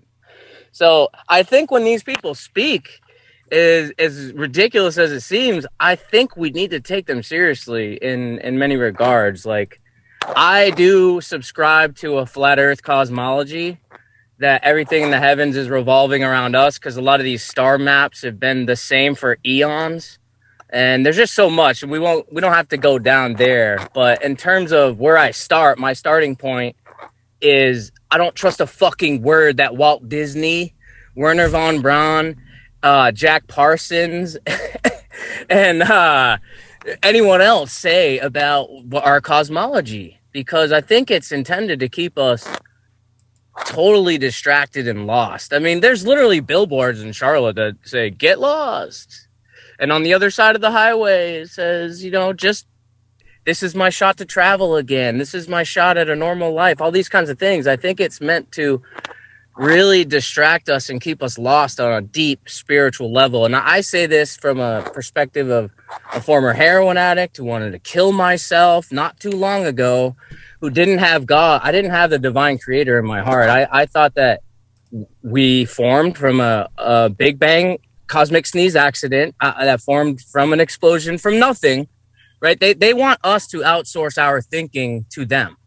And as long as we do that, right, we're all scientists here. I can practice science. If I take this notebook and I drop it, that's a scientific experiment. I mean, literally, and obviously it goes, science, all it is observable, repeatable, measurable. And if we can do those things, we're scientists. So when I try to recreate a Big Bang explosion to create everything out of nothing, I'm going to come up empty every single time. And what it did for me as an atheist who was completely lost, I was completely nihilistic, black-pilled, not wanting to be around. I was locked into this cycle of trauma. And it was because I just felt like my life didn't really matter. Like I wasn't important and I'm not significant. But what I realized is that I am a divine being. I am really important and significant. And everyone here in this room and everyone out there listening, you are important and you're incredibly significant and your life matters. Just like Howard Beale said in the movie Network, right? My life has meaning and I'm not going to take it anymore. I'm mad as hell. It starts with getting mad, and it's like we have to be able to control our emotions and to navigate this crazy world with all these deceptions and these sophisticated tricks of keeping us divided. Deceived, distracted, divided, kept selfish, asleep, and sedated. So when I got the divine creator in my heart, and then I'm looking above me, and I'm seeing that there is it's like a clock. The sun and the moon are perfect polar opposites. Probably, so much closer. They've changed the distance that the sun is about 5 different times. They went from, it's 2 million miles away to it's 12 million miles away. Now it's 93 million miles away. And it's just an endless sea of deception. And I think, Ryan, like you were saying, I don't think we should get so caught up in all of it to the point where people like us are just bickering back and forth about what the shape of the earth is. I think it's incredibly important to use our own eyes and our own ears and our senses. George Orwell said in 1984, the party told you to ignore the evidence of your eyes and your ears. It was their final, most essential command. And when I go out and hike mountains and I return to nature like I did last year to overcome that, that addiction and wanting to kill myself, because that's what I did. I used plant medicine, psilocybin, and I walk in the woods and I healed my soul, I healed my spirit, I healed my heart. And when we outsource our thinking to someone else, they're going to think for us and they're going to decide things for us that are never going to benefit our lives in any meaningful way whatsoever at all. So when I go hiking and I'm on the top of a mountain and I'm looking out and I can see for hundreds of miles with the naked eye, that tells me something. And if spherical trigonometry is a thing, which they claim it is, according to the shape of the earth, the size of the earth that they claim is 25,000 miles in diameter, that should equate to 8 inches times the distance squared. So 8 inches times, say if it's 100 miles away, 100 times 100 times 8 inches divided by 12 will get you 6,666 feet below your line of sight. And I'm not seeing that when I go out there. So that's kind of what prompted me into just opening up my mind and my heart and getting to a humble place to maybe be receptive to this. I'm not claiming I know what it is. And I don't think we should bicker back and forth about these things, because that's why we're in this mess. People that are on a search for the truth, we get too bogged down in these differences that we have, where there are planes on 9/11, where they're not planes, where they're all these different kinds of things. And we're just over here spinning our wheels and giving away our precious life force energy. And here we are in 2021 with forced vaccines for just about everybody on the planet. I mean, we're getting the kind of government we deserve because we've been kept asleep. We have been asleep. I've been gone 5 minutes, and when I come back, you guys are talking flat Earth. 5 minutes, I'm gone. I think it's so amazing that you use that as a catalyst to have some connection to a higher source that helped you in your recovery. I'm in recovery too, and I've you know, I told these guys, this is before you got here, Andy, but, you know, I was like working as a drug and alcohol counselor before this. So this whole time I should have just been teaching them flat earth. Oh my God. Damn. Here's what I'm going to tell you, man. It's about the flat multifaceted, earth. you know? It is. And here's what I want to say. I could sit down a flat earth person. I could sit down a globe person, and they'll both give you so much information. You'll be like, I don't know. So you know what I'm starting to think? It is what you want it to be. That this place is so special. I mean, it really is so special that you can find evidence that you want. It is your reality is what you perceive. It comes down to asking questions. Right? Like that's, I think Andrew was saying, is like it comes down to simply asking questions and being open to different responses, different possibilities. And I think we all agree with that, right? I mean, the problem today, kind of think what you were centering on there, Andrew, is that we tend to focus too much in on our false certainty or what we think we know about things. And I think that does hinder this community, independent media at large, a lot of times. Like 9/11 is a great example. I mean, obviously, I think we could go around the table and we will all have a minor difference in how we think something went down or what we think is absolutely proven. And at the end of the day, as long as we can agree that the government lied to us and the government was involved and what happened there is something we need to fight against, then it's like, you know, then we can bridge that. And so I do agree, you know, and I think that's kind of what I was touching on before is that there's a lot of that stuff out there. There's a lot of things that are worth questioning that we're supposed to not talk about. But it's like, we just, you know, we need to recognize who the problem is and that we're all on the same side, you know, so I totally agree with that. They say all the time, real quick, sorry, that, you know, the left eats itself alive. They say it. I see that in the alternative media truth community all the time. I mean, people like, oh, this person's a shill. That person's a shill. Well, I go, well, what's their message? And if is their message on point? Does it add up when you do research? So it's like, you know, Noam Chomsky once said, show me the clean money and I'll take it. Sometimes people don't know where all their funding's coming from all the time. So, I mean, my whole thing is like, I just stop pointing fingers. This person's a bad person. That person's a bad. I kind of just follow some people that that on the, you know, internet I trust and I go with that. And then I don't really suck. I mean, like I have friends of mine who are just like, this person's this person's that. It's like, that's so tiring. Yeah. It tears us apart. I mean, look at what's the main point of what they're trying to accomplish right now, or one of the main points is dividing everybody. Like I think Scott and I were just talking earlier today in an interview I'll be putting out of ours tomorrow, but that we talked about the division, you know, and how every little microcosm of the larger picture is being divided. Your family unit, your town, you know, whether even politics aren't even, it's like every little, whether you're in a group that's even bipartisan, people are being divided now by whether or not you wear a mask or whether or not you choose to take part in this medical intervention. And I hope we all see it really is nonpartisan. I mean, you got people across the board who are afraid of this thing, whether Democrat or Republican, and that's what they're afraid of, you know, and so that's why they're splitting us in a different way. I mean, that's one way I see it. Have you seen the protest footage out of New York City over the last several days? That is as bipartisan and like rainbow coalition as you could possibly get, man.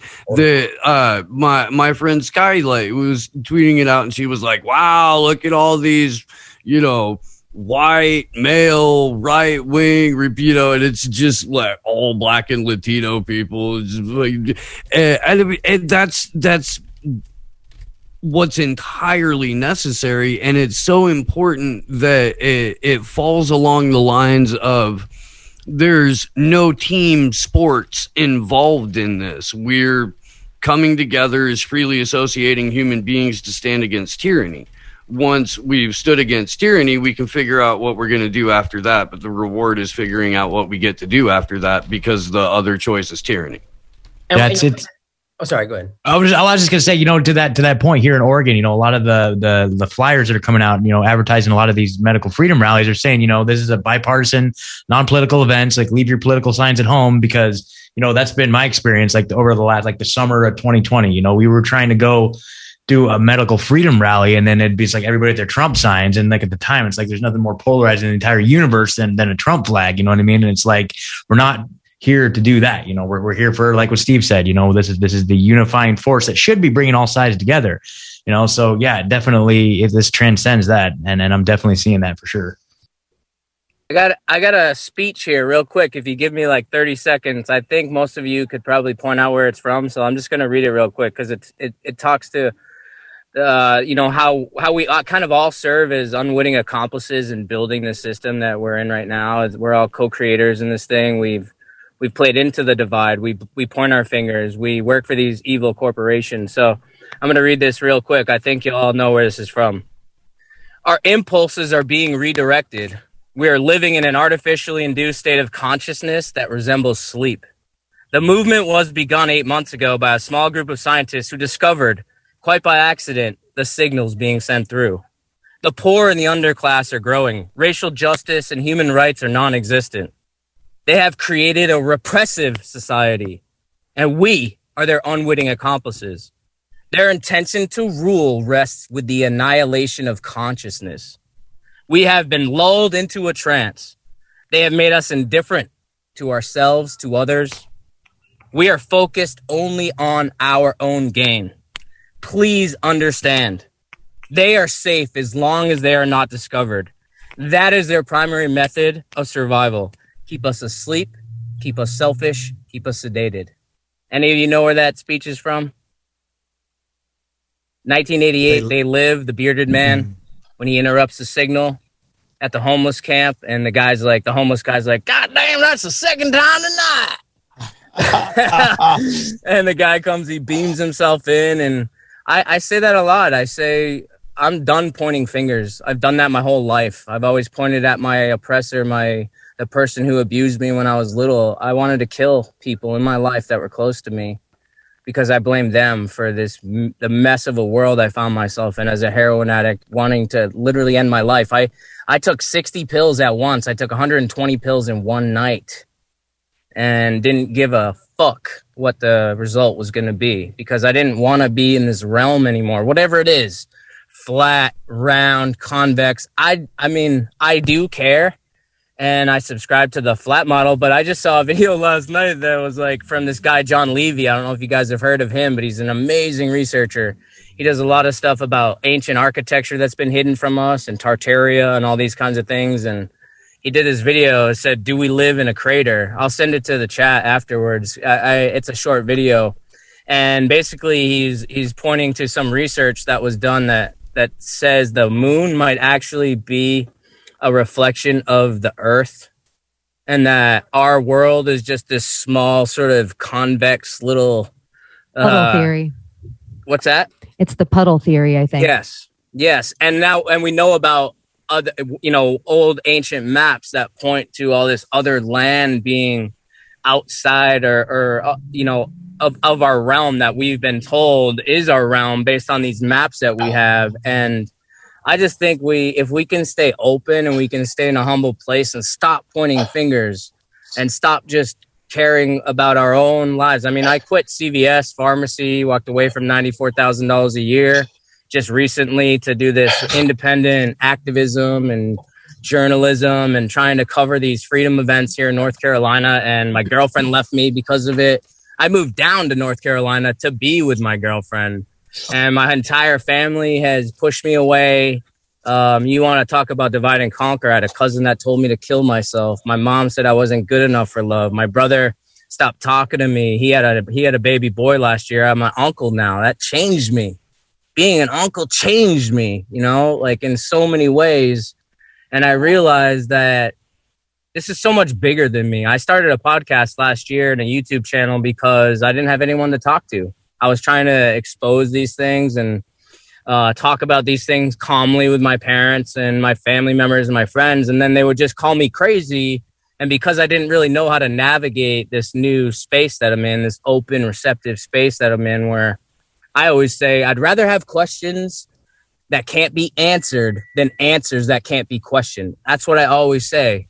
But they've divided us in ways that we could never imagine. My own mother, who literally when I was a kid, like I remember her like just going to war for me and being a lioness, like anything, even if I was wrong and I told her I was wrong, she would still go and stick up for me. And now, 30 years later or whatever, it's like they're pushing me away because of the programming that they're getting on a constant, persistent 24/7, 365 loop.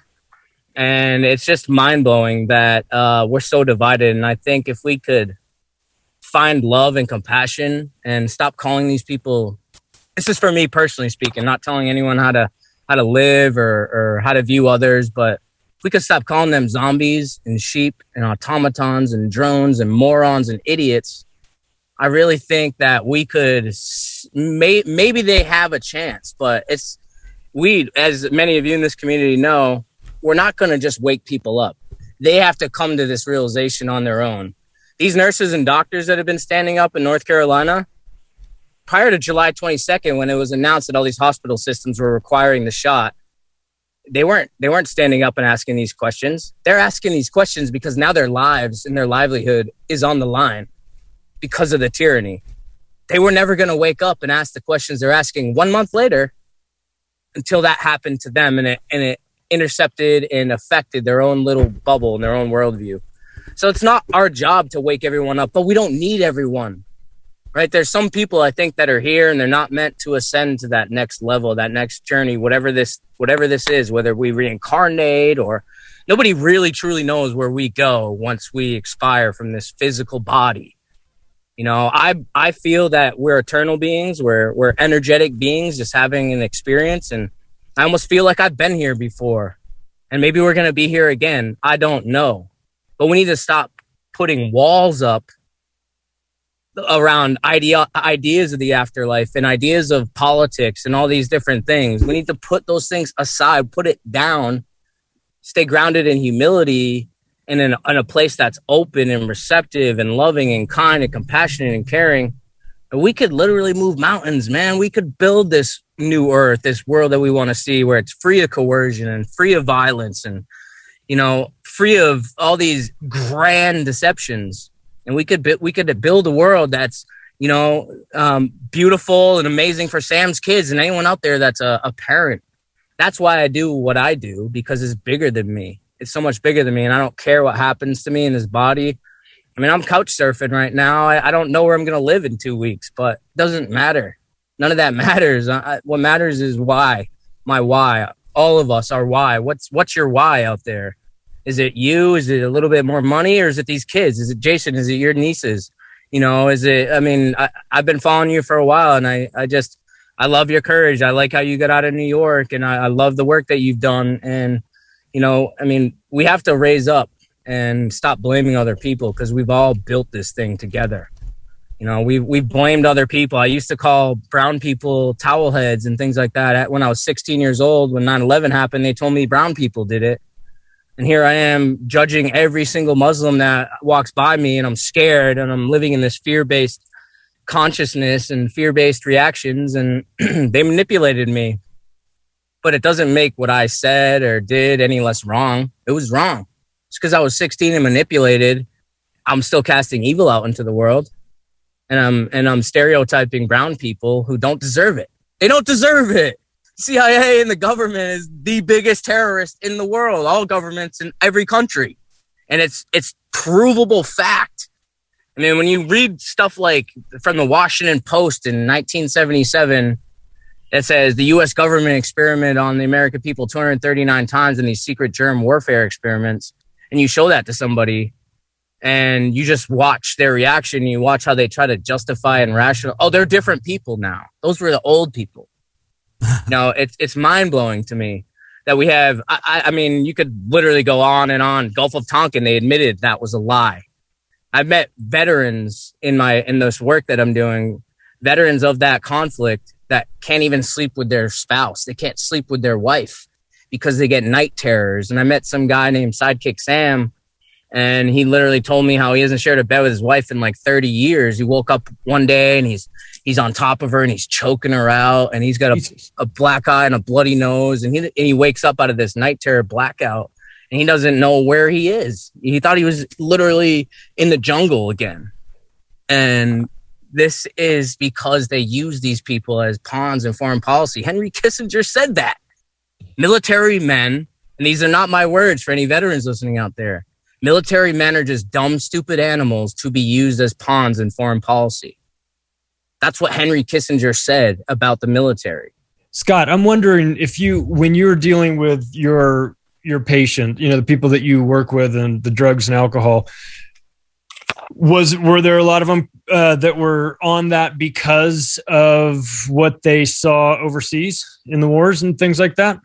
I know that there's probably a segment of the population, but I wouldn't say it's the predominant one, at least in our area. I wouldn't say, but yes, absolutely. I feel like there's I would say more so in recovery, like I said. So I work, my own personal program of recovery, and I would think that that's a very large segment of the population. I was primarily, outpatient counseling for majority of my caseload was like mothers that got involved with like child welfare. You know what I mean? But yes, I would say in general, I would say out of any population, I would say probably, yes, substance use issues affect veterans probably disproportionately to other segments of the population. Absolutely. And with your work, are you licensed? Yep. So when we were talking earlier about your work, were they threatening your license? No, there was no action taken against my license. There was nothing that was, no ethical anything, nothing like that. So yeah, no, that's still in effect. Because that has me concerned about a potential choke point or pressure point for these maniacs where they could go after, they could make, renewing your driver's license, renewing your commercial driver's license, renewing your real estate license, conditional upon proof of vaccination. 100%. Then they've got a real problem. I mean, then there's a lot of people they can impact right away. And so I'm curious about that as we go forward. Are we going to start to see them in an attempt to sort of take large chunks of the population and make them, submit? Or are they going to go after licensing? Well, if they're making employment conditional on the vax, then the next step is that. It's already happening. Yeah. I've already seen examples of that happening. Yeah. Let me talk about that. There's two I can give you right now in my own personal life. Yesterday, on a doctor level, this doctor told me, number one, the youngest person that had died of the vaccination was 27 years old. He happened to be a male nurse, and he took the shot at work. He said about 3 hours later that he didn't feel good. They didn't have anybody to basically supplant him, so he stayed. Half an hour later, they found him basically dead. He flatlined a half an hour after that. So 4 hours after taking, I believe it was the first shot. I think it was the first. It may have been the second. Don't quote me on that. And this guy said he couldn't go on and talk about it. It wasn't allowed. He also said he wasn't allowed to speak about quote unquote misinformation of the vaccine, or his license had already been threatened as a medical doctor. So out of the gates, he can't go beyond what's out there in talking points. Now, as far as vaccination status, let's take it beyond the COVID-19 84 vaccine. One of the reasons I did move my nieces out here, and I appreciate that, Andrew. Obviously, that was a big decision in getting out of New York, but I was leaving New York anyway. I'm glad I could find somewhere where they're going to school without masks, and we were able to get our religious exemption again for all vaccinations. Now, in New York, they'd already taken that away in January before COVID-19 84 kicked off, and they were trying to get them to take all these shots. Now, here's the kicker. They're on Medicaid. Obviously, they're not my kids, so I don't have them under my insurance or anything like that. They need to get a school physical before class this year. And 3 separate places refused them because Medicaid was their type of insurance, and they did not have their full vaccination record. So in other words, they weren't fully vaccinated. Now the state is stepping in, and certain places will no longer take that. So we did end up having to pay out of pocket to get them their physicals at a different doctor's office. So basically, they're going to squeeze the underclass very quickly, not just on COVID-19 84 vaccines, but all mandated shots for your children, or you will not be able to receive care. It's already here. So those mandates, they're coming through, Charlie. There's no doubt about it, man. And they're going to come through in rapid pace. I think a lot of people are becoming aware that that is the next step. Like I said, the next step is not just localized mandates and your job. It's the 5-month booster, which will be part of those mandates, and your kids. On that note, if anyone's anywhere near Sacramento, California, Thursday and the following Wednesday, there are huge scheduled protests against the mandates and forced vax. Please come out if you're anywhere near that. I don't know if I can make Thursday. Damn sure going to be there on the 8th. And this Thursday here in the Quad Cities, Bettendorf, like they did in Genesis and Davenport, I will be at a protest 4 to 6 p.m. For the Trinity healthcare system. We hope to have at least the several hundred turnout we did this time. I'd honestly love to double it. And if we could get a big audience, 1,000 people out there, because the more people out there saying that this is wrong, the more support. I mean, look, I was there for 2 hours and there was one car that ended up pulling over and screaming at these people. And then I saw 2 teenage girls flip us off. Other than that, it was wildly positive. Almost, 3/4 of the cars beeped, waved, thumbs up. They get it. They understand this. So again, the more you can get out there and do your thing in person, whether it's holding a sign, whether it's getting somebody water in the heat, whatever, it really does matter. And it makes a difference because, like I said, all these mandates are working their way in. And if you think it's just going to be the COVID 1984 shit, no, man, it's a backlog. It's a front log. It's a whatever log. It is totally against your human autonomy. I want to add real quickly that the FDA documentation still currently, as of last update of August 23rd, still says on there that your medical treatment will not change if you refuse this shot, along with about 14 other things I can point out that they're currently not doing, like having medical equipment necessary for all possible side effects at any location it's being given, like the Waffle House and the bar and wherever it's happening. It's not happening. But the point is that they are already breaking that. Right, by doctors saying we won't give you treatment because you're unvaccinated, or insurance company, or at Scott's point, of people saying you can't come in for counseling because you don't have your. I mean, these are all violations of that. And to your question, Charlie, I think what's interesting to me, specifically even in Scott's point, again, is because we just talked about this, is I genuinely think that they are avoiding removing his license because then that makes it a legal possible case. Like they're going to go, well, we'll just get rid of you for some other thing, or we'll indefinitely suspend you on Twitter instead of deleting you because we're still unsure about the legal standing. I kind of think that's what we're going to see. And to Jason's point, instead of doing, we'll just remove it from you, they're going to create a system where, sure, you can pretend to have a choice, but every single step along the way doesn't happen because of one other thing you don't have because of the one thing about a vaccine passport, or however that works out. So I think they're very carefully stepping along this line because I think they know that we all see that this is off the rails, but they've committed. Like we said, I think we all said this. This is an end game scenario. I think we all feel that right now. And to wrap up the idea on your kids, I've already reported on this week, Fox 32, Cook County, Chicago. We have a woman, and who knows what the backstory is and what happened in back rooms. But you had a woman who has been divorced from her husband for 7 years, who had joint custody of her son. She was asked in court if she had been vaccinated. She said no. The judge took away all rights for her to see her son until she takes the COVID vaccine. That is real. I believe her boyfriend contacted me via YouTube yesterday. If that's real, I'm going to go interview her myself. But this is madness. When I say they're coming for your kids, they're coming for your fucking kids. So the guy didn't even bring it up. The husband didn't even bring that up. The judge just said, oh, by the way, are you vaccinated? And then did his own thing. Even the guy was like, that's crazy. I didn't even talk about that. This is off the rails. Apparently, this has been confirmed through the attorneys of both sides. Mm-hmm. Yeah. But it's not parental rights that's in question. It's visitation. Visitation. Yeah. Which is still crazy, though. I mean, the fact that she's not able to see her son because of his choice about something that is not like her. Remember, her answer was something like, I've had him in the past and I've got bad reactions. He didn't ask, like, are you immunocompromised? Do you have natural immunity? He just said, you're done. I'm pulling the plug because I have a political stance. That's crazy. That's not a judge. He's fired. And this is really a serious problem. But understand there's no way for the courts to enforce that. So if the father wants to let the kids visit the mom, it's going to happen. I'm not saying that to minimize it, okay? I'm just... Well, the problem is that now people can leverage this. For instance, they were apparently in court because the husband or the father was asking for support for the mother. In other words, financial support. So again, I don't know the inner workings of it, but under no circumstance should a judge even ask that question, let alone rule in any manner on that level.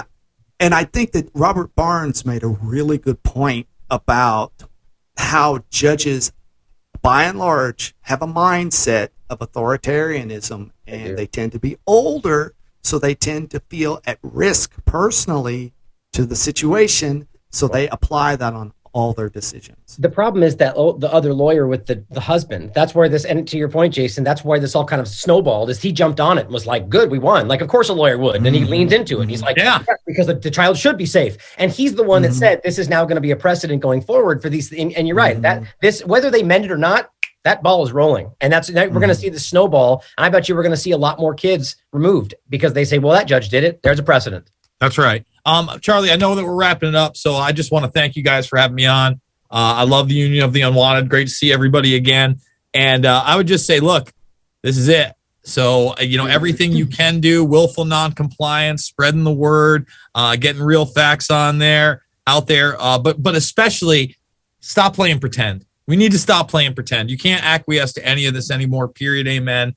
They're telling you not to take horse medication. I mean, we fucking crossed the Rubicon long ago. So, again, Rockfin, want to say thank you to all my supporters out there, and thanks to all you guys. Scott, where can people find your work? So we're at truezilla.org, all the audio platforms. We're on all the video platforms. Haven't been posting on YouTube very much anymore. And I started a little Freedom Fund. If you guys are interested, it's GiveSendGo/NoVax, 2 X's. So anyway, say that guys, again so everyone can hear it. Okay. It's GiveSendGo.com, not GoFundMe. We're not playing with those guys. /NoVax, NoVaxX. So anyway. Awesome. Buffalo and Legs. Did you guys have anybody interesting on your show recently? Yeah, we just had you, Charlie. We released an episode with you today. We have another episode coming up on Friday with a COVID nurse. She's going to be dropping some information on what's going on everything we talked about today. But yeah, thank you guys for inviting us to the Big Kids table. Appreciate it. I had so much fun with you guys. We just went off the rails. It's hilarious. It was good. It's refreshing. Oh, Matt, can you save everybody's life with your amazing technology, please? Yeah. See us over at contentsafe.co. We can help you redistribute to a variety of platforms, and I welcome you to start listening to my podcast, which is now privately being published on deplatformed.co. We'll be initially broadcasting those only over Telegram, but we'll eventually be plugging that into IPFS and broadcasting out into the greater platforms like Rumble and Float, and etc. Probably won't make it very far on YouTube. Yeah, no shit. Cheney, what are you working on? You can find me at projectcheney.com or anywhere you find your podcasts. I have an episode coming out this week with Gordo from Those Conspiracy Guys that should be fun. And we were pissing our pants last time he was on here. He's so great. He's like the easiest guest. Yeah, I just, I kind of went through all this shit last year by just being the one person that refused to mask up, knowing all this was going to come. And it was hard and it was bleak and there was all those scary times, but there is patriotic business owners out there that are desperate for good help and they are competing against unemployment and they are competing against a communist regime. And you might have to put your pride away or put your regurgitated education of your bachelor's or your master's or whatever they told you is your smart thing. And you might have to pick up a mop or you might have to pick up a welding torch or you might have to pick up a serving tray. But the money's out there and the people are good. And this is what we have to do. You have to walk away from, if it doesn't matter about your vax or not, if they're forcing somebody else to do it, you have to stop supporting those businesses. It doesn't matter about vaccines. If they're forcing your kid to wear a mask, you have to stop supporting that school board. And so it's a bunch of sacrifices and we're at this point now, but I promise there's good people out there that are looking for other good people. And you just have to be ballsy enough to put it out there. So thanks for having me on, you guys. Agreed. Steve, I'm sorry I missed you in Denver this week. I just had so much shit going on. And so did you. Me too. SlowNewsDayShow.com, rockfin.com/SlowNewsDay at SlowNewsDayShow everywhere else. Just had a great talk with Jared Beck. If you're not familiar with him, he's the guy who sued the DNC for fraud in 2017. Fascinating conversation. Scott Horton from antiwar.com and the Libertarian Institute is on Thursday. Richard Gage Sunday.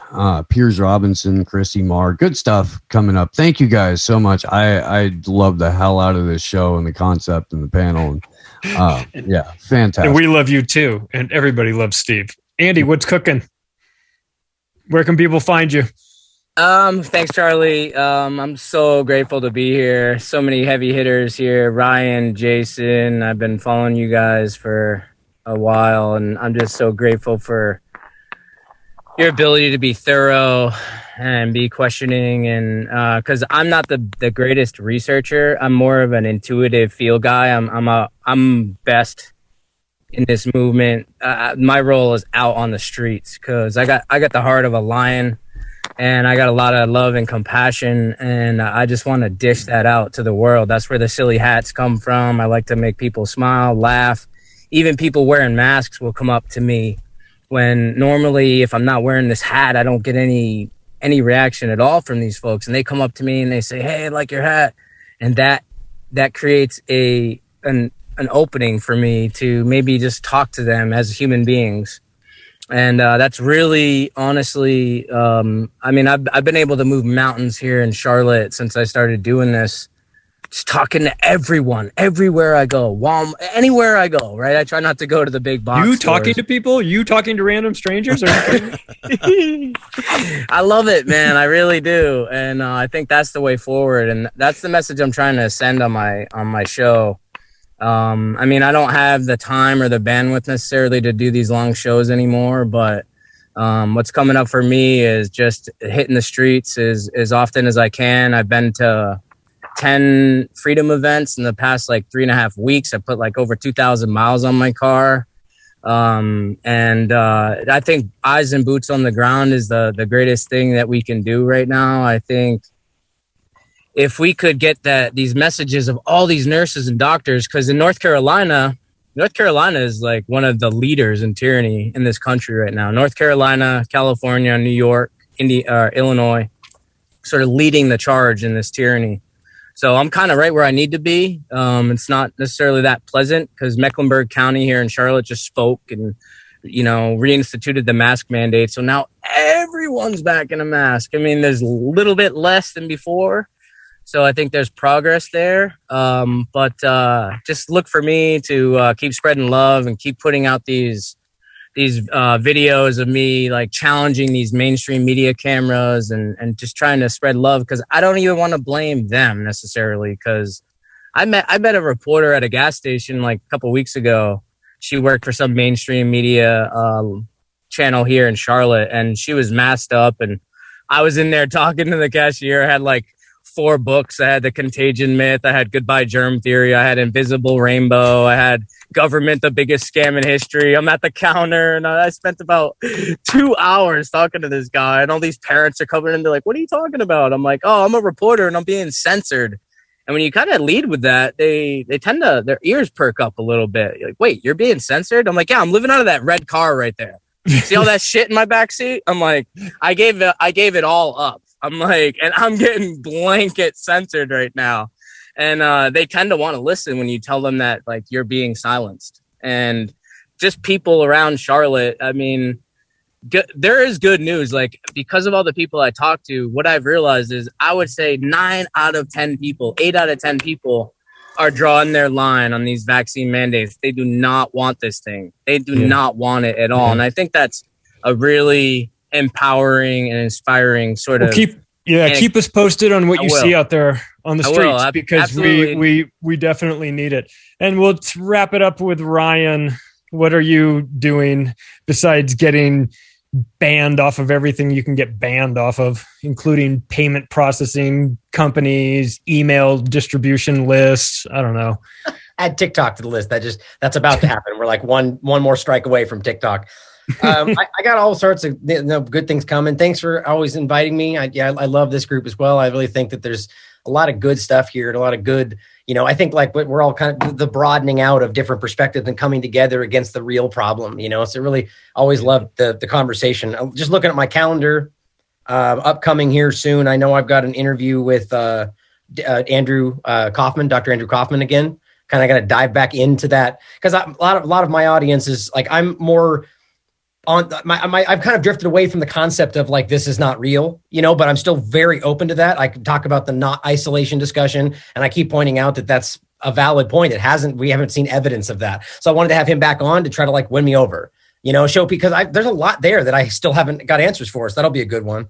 I'm going on Glitching the Code with Richard Willett pretty soon. Oh, great. And then 2 things coming up. I'm going to be speaking at Dabu's Knowledge Conference. I believe that's the 19th of September. And then I think the 18th before that is another freedom rally in Franklin, Tennessee. So if you guys are ever in Tennessee, make sure you hit me up.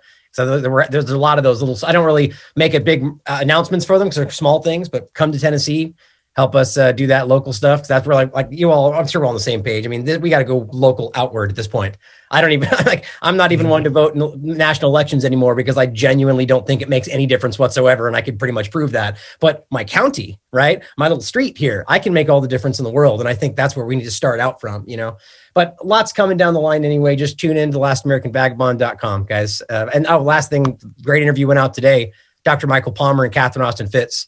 Taylor Hudak just interviewed, and it's really worth your time. It's well done. So thanks for having me on, guys. Yeah. Thank you so much. Macroaggressions. I've got Scott Horton coming on this week as well. If people are interested in that, Mike, are we done? I think so. I think we've done it all, haven't we? I think we have. What does Alex Jones think of it? Oh God, he says he's got to be ready to quit the show at some point. Yeah, We're not screening your call. Do you want to say anything else? Excuse me. It's a family show. I'm serious though. That's it. I'm done today. We're out of here. We're done. We're out of here. I will quit this show today. I want to walk away from this place so bad, but I'll quit today. Thank you, everyone. Thank you, guys. Much love. Peace.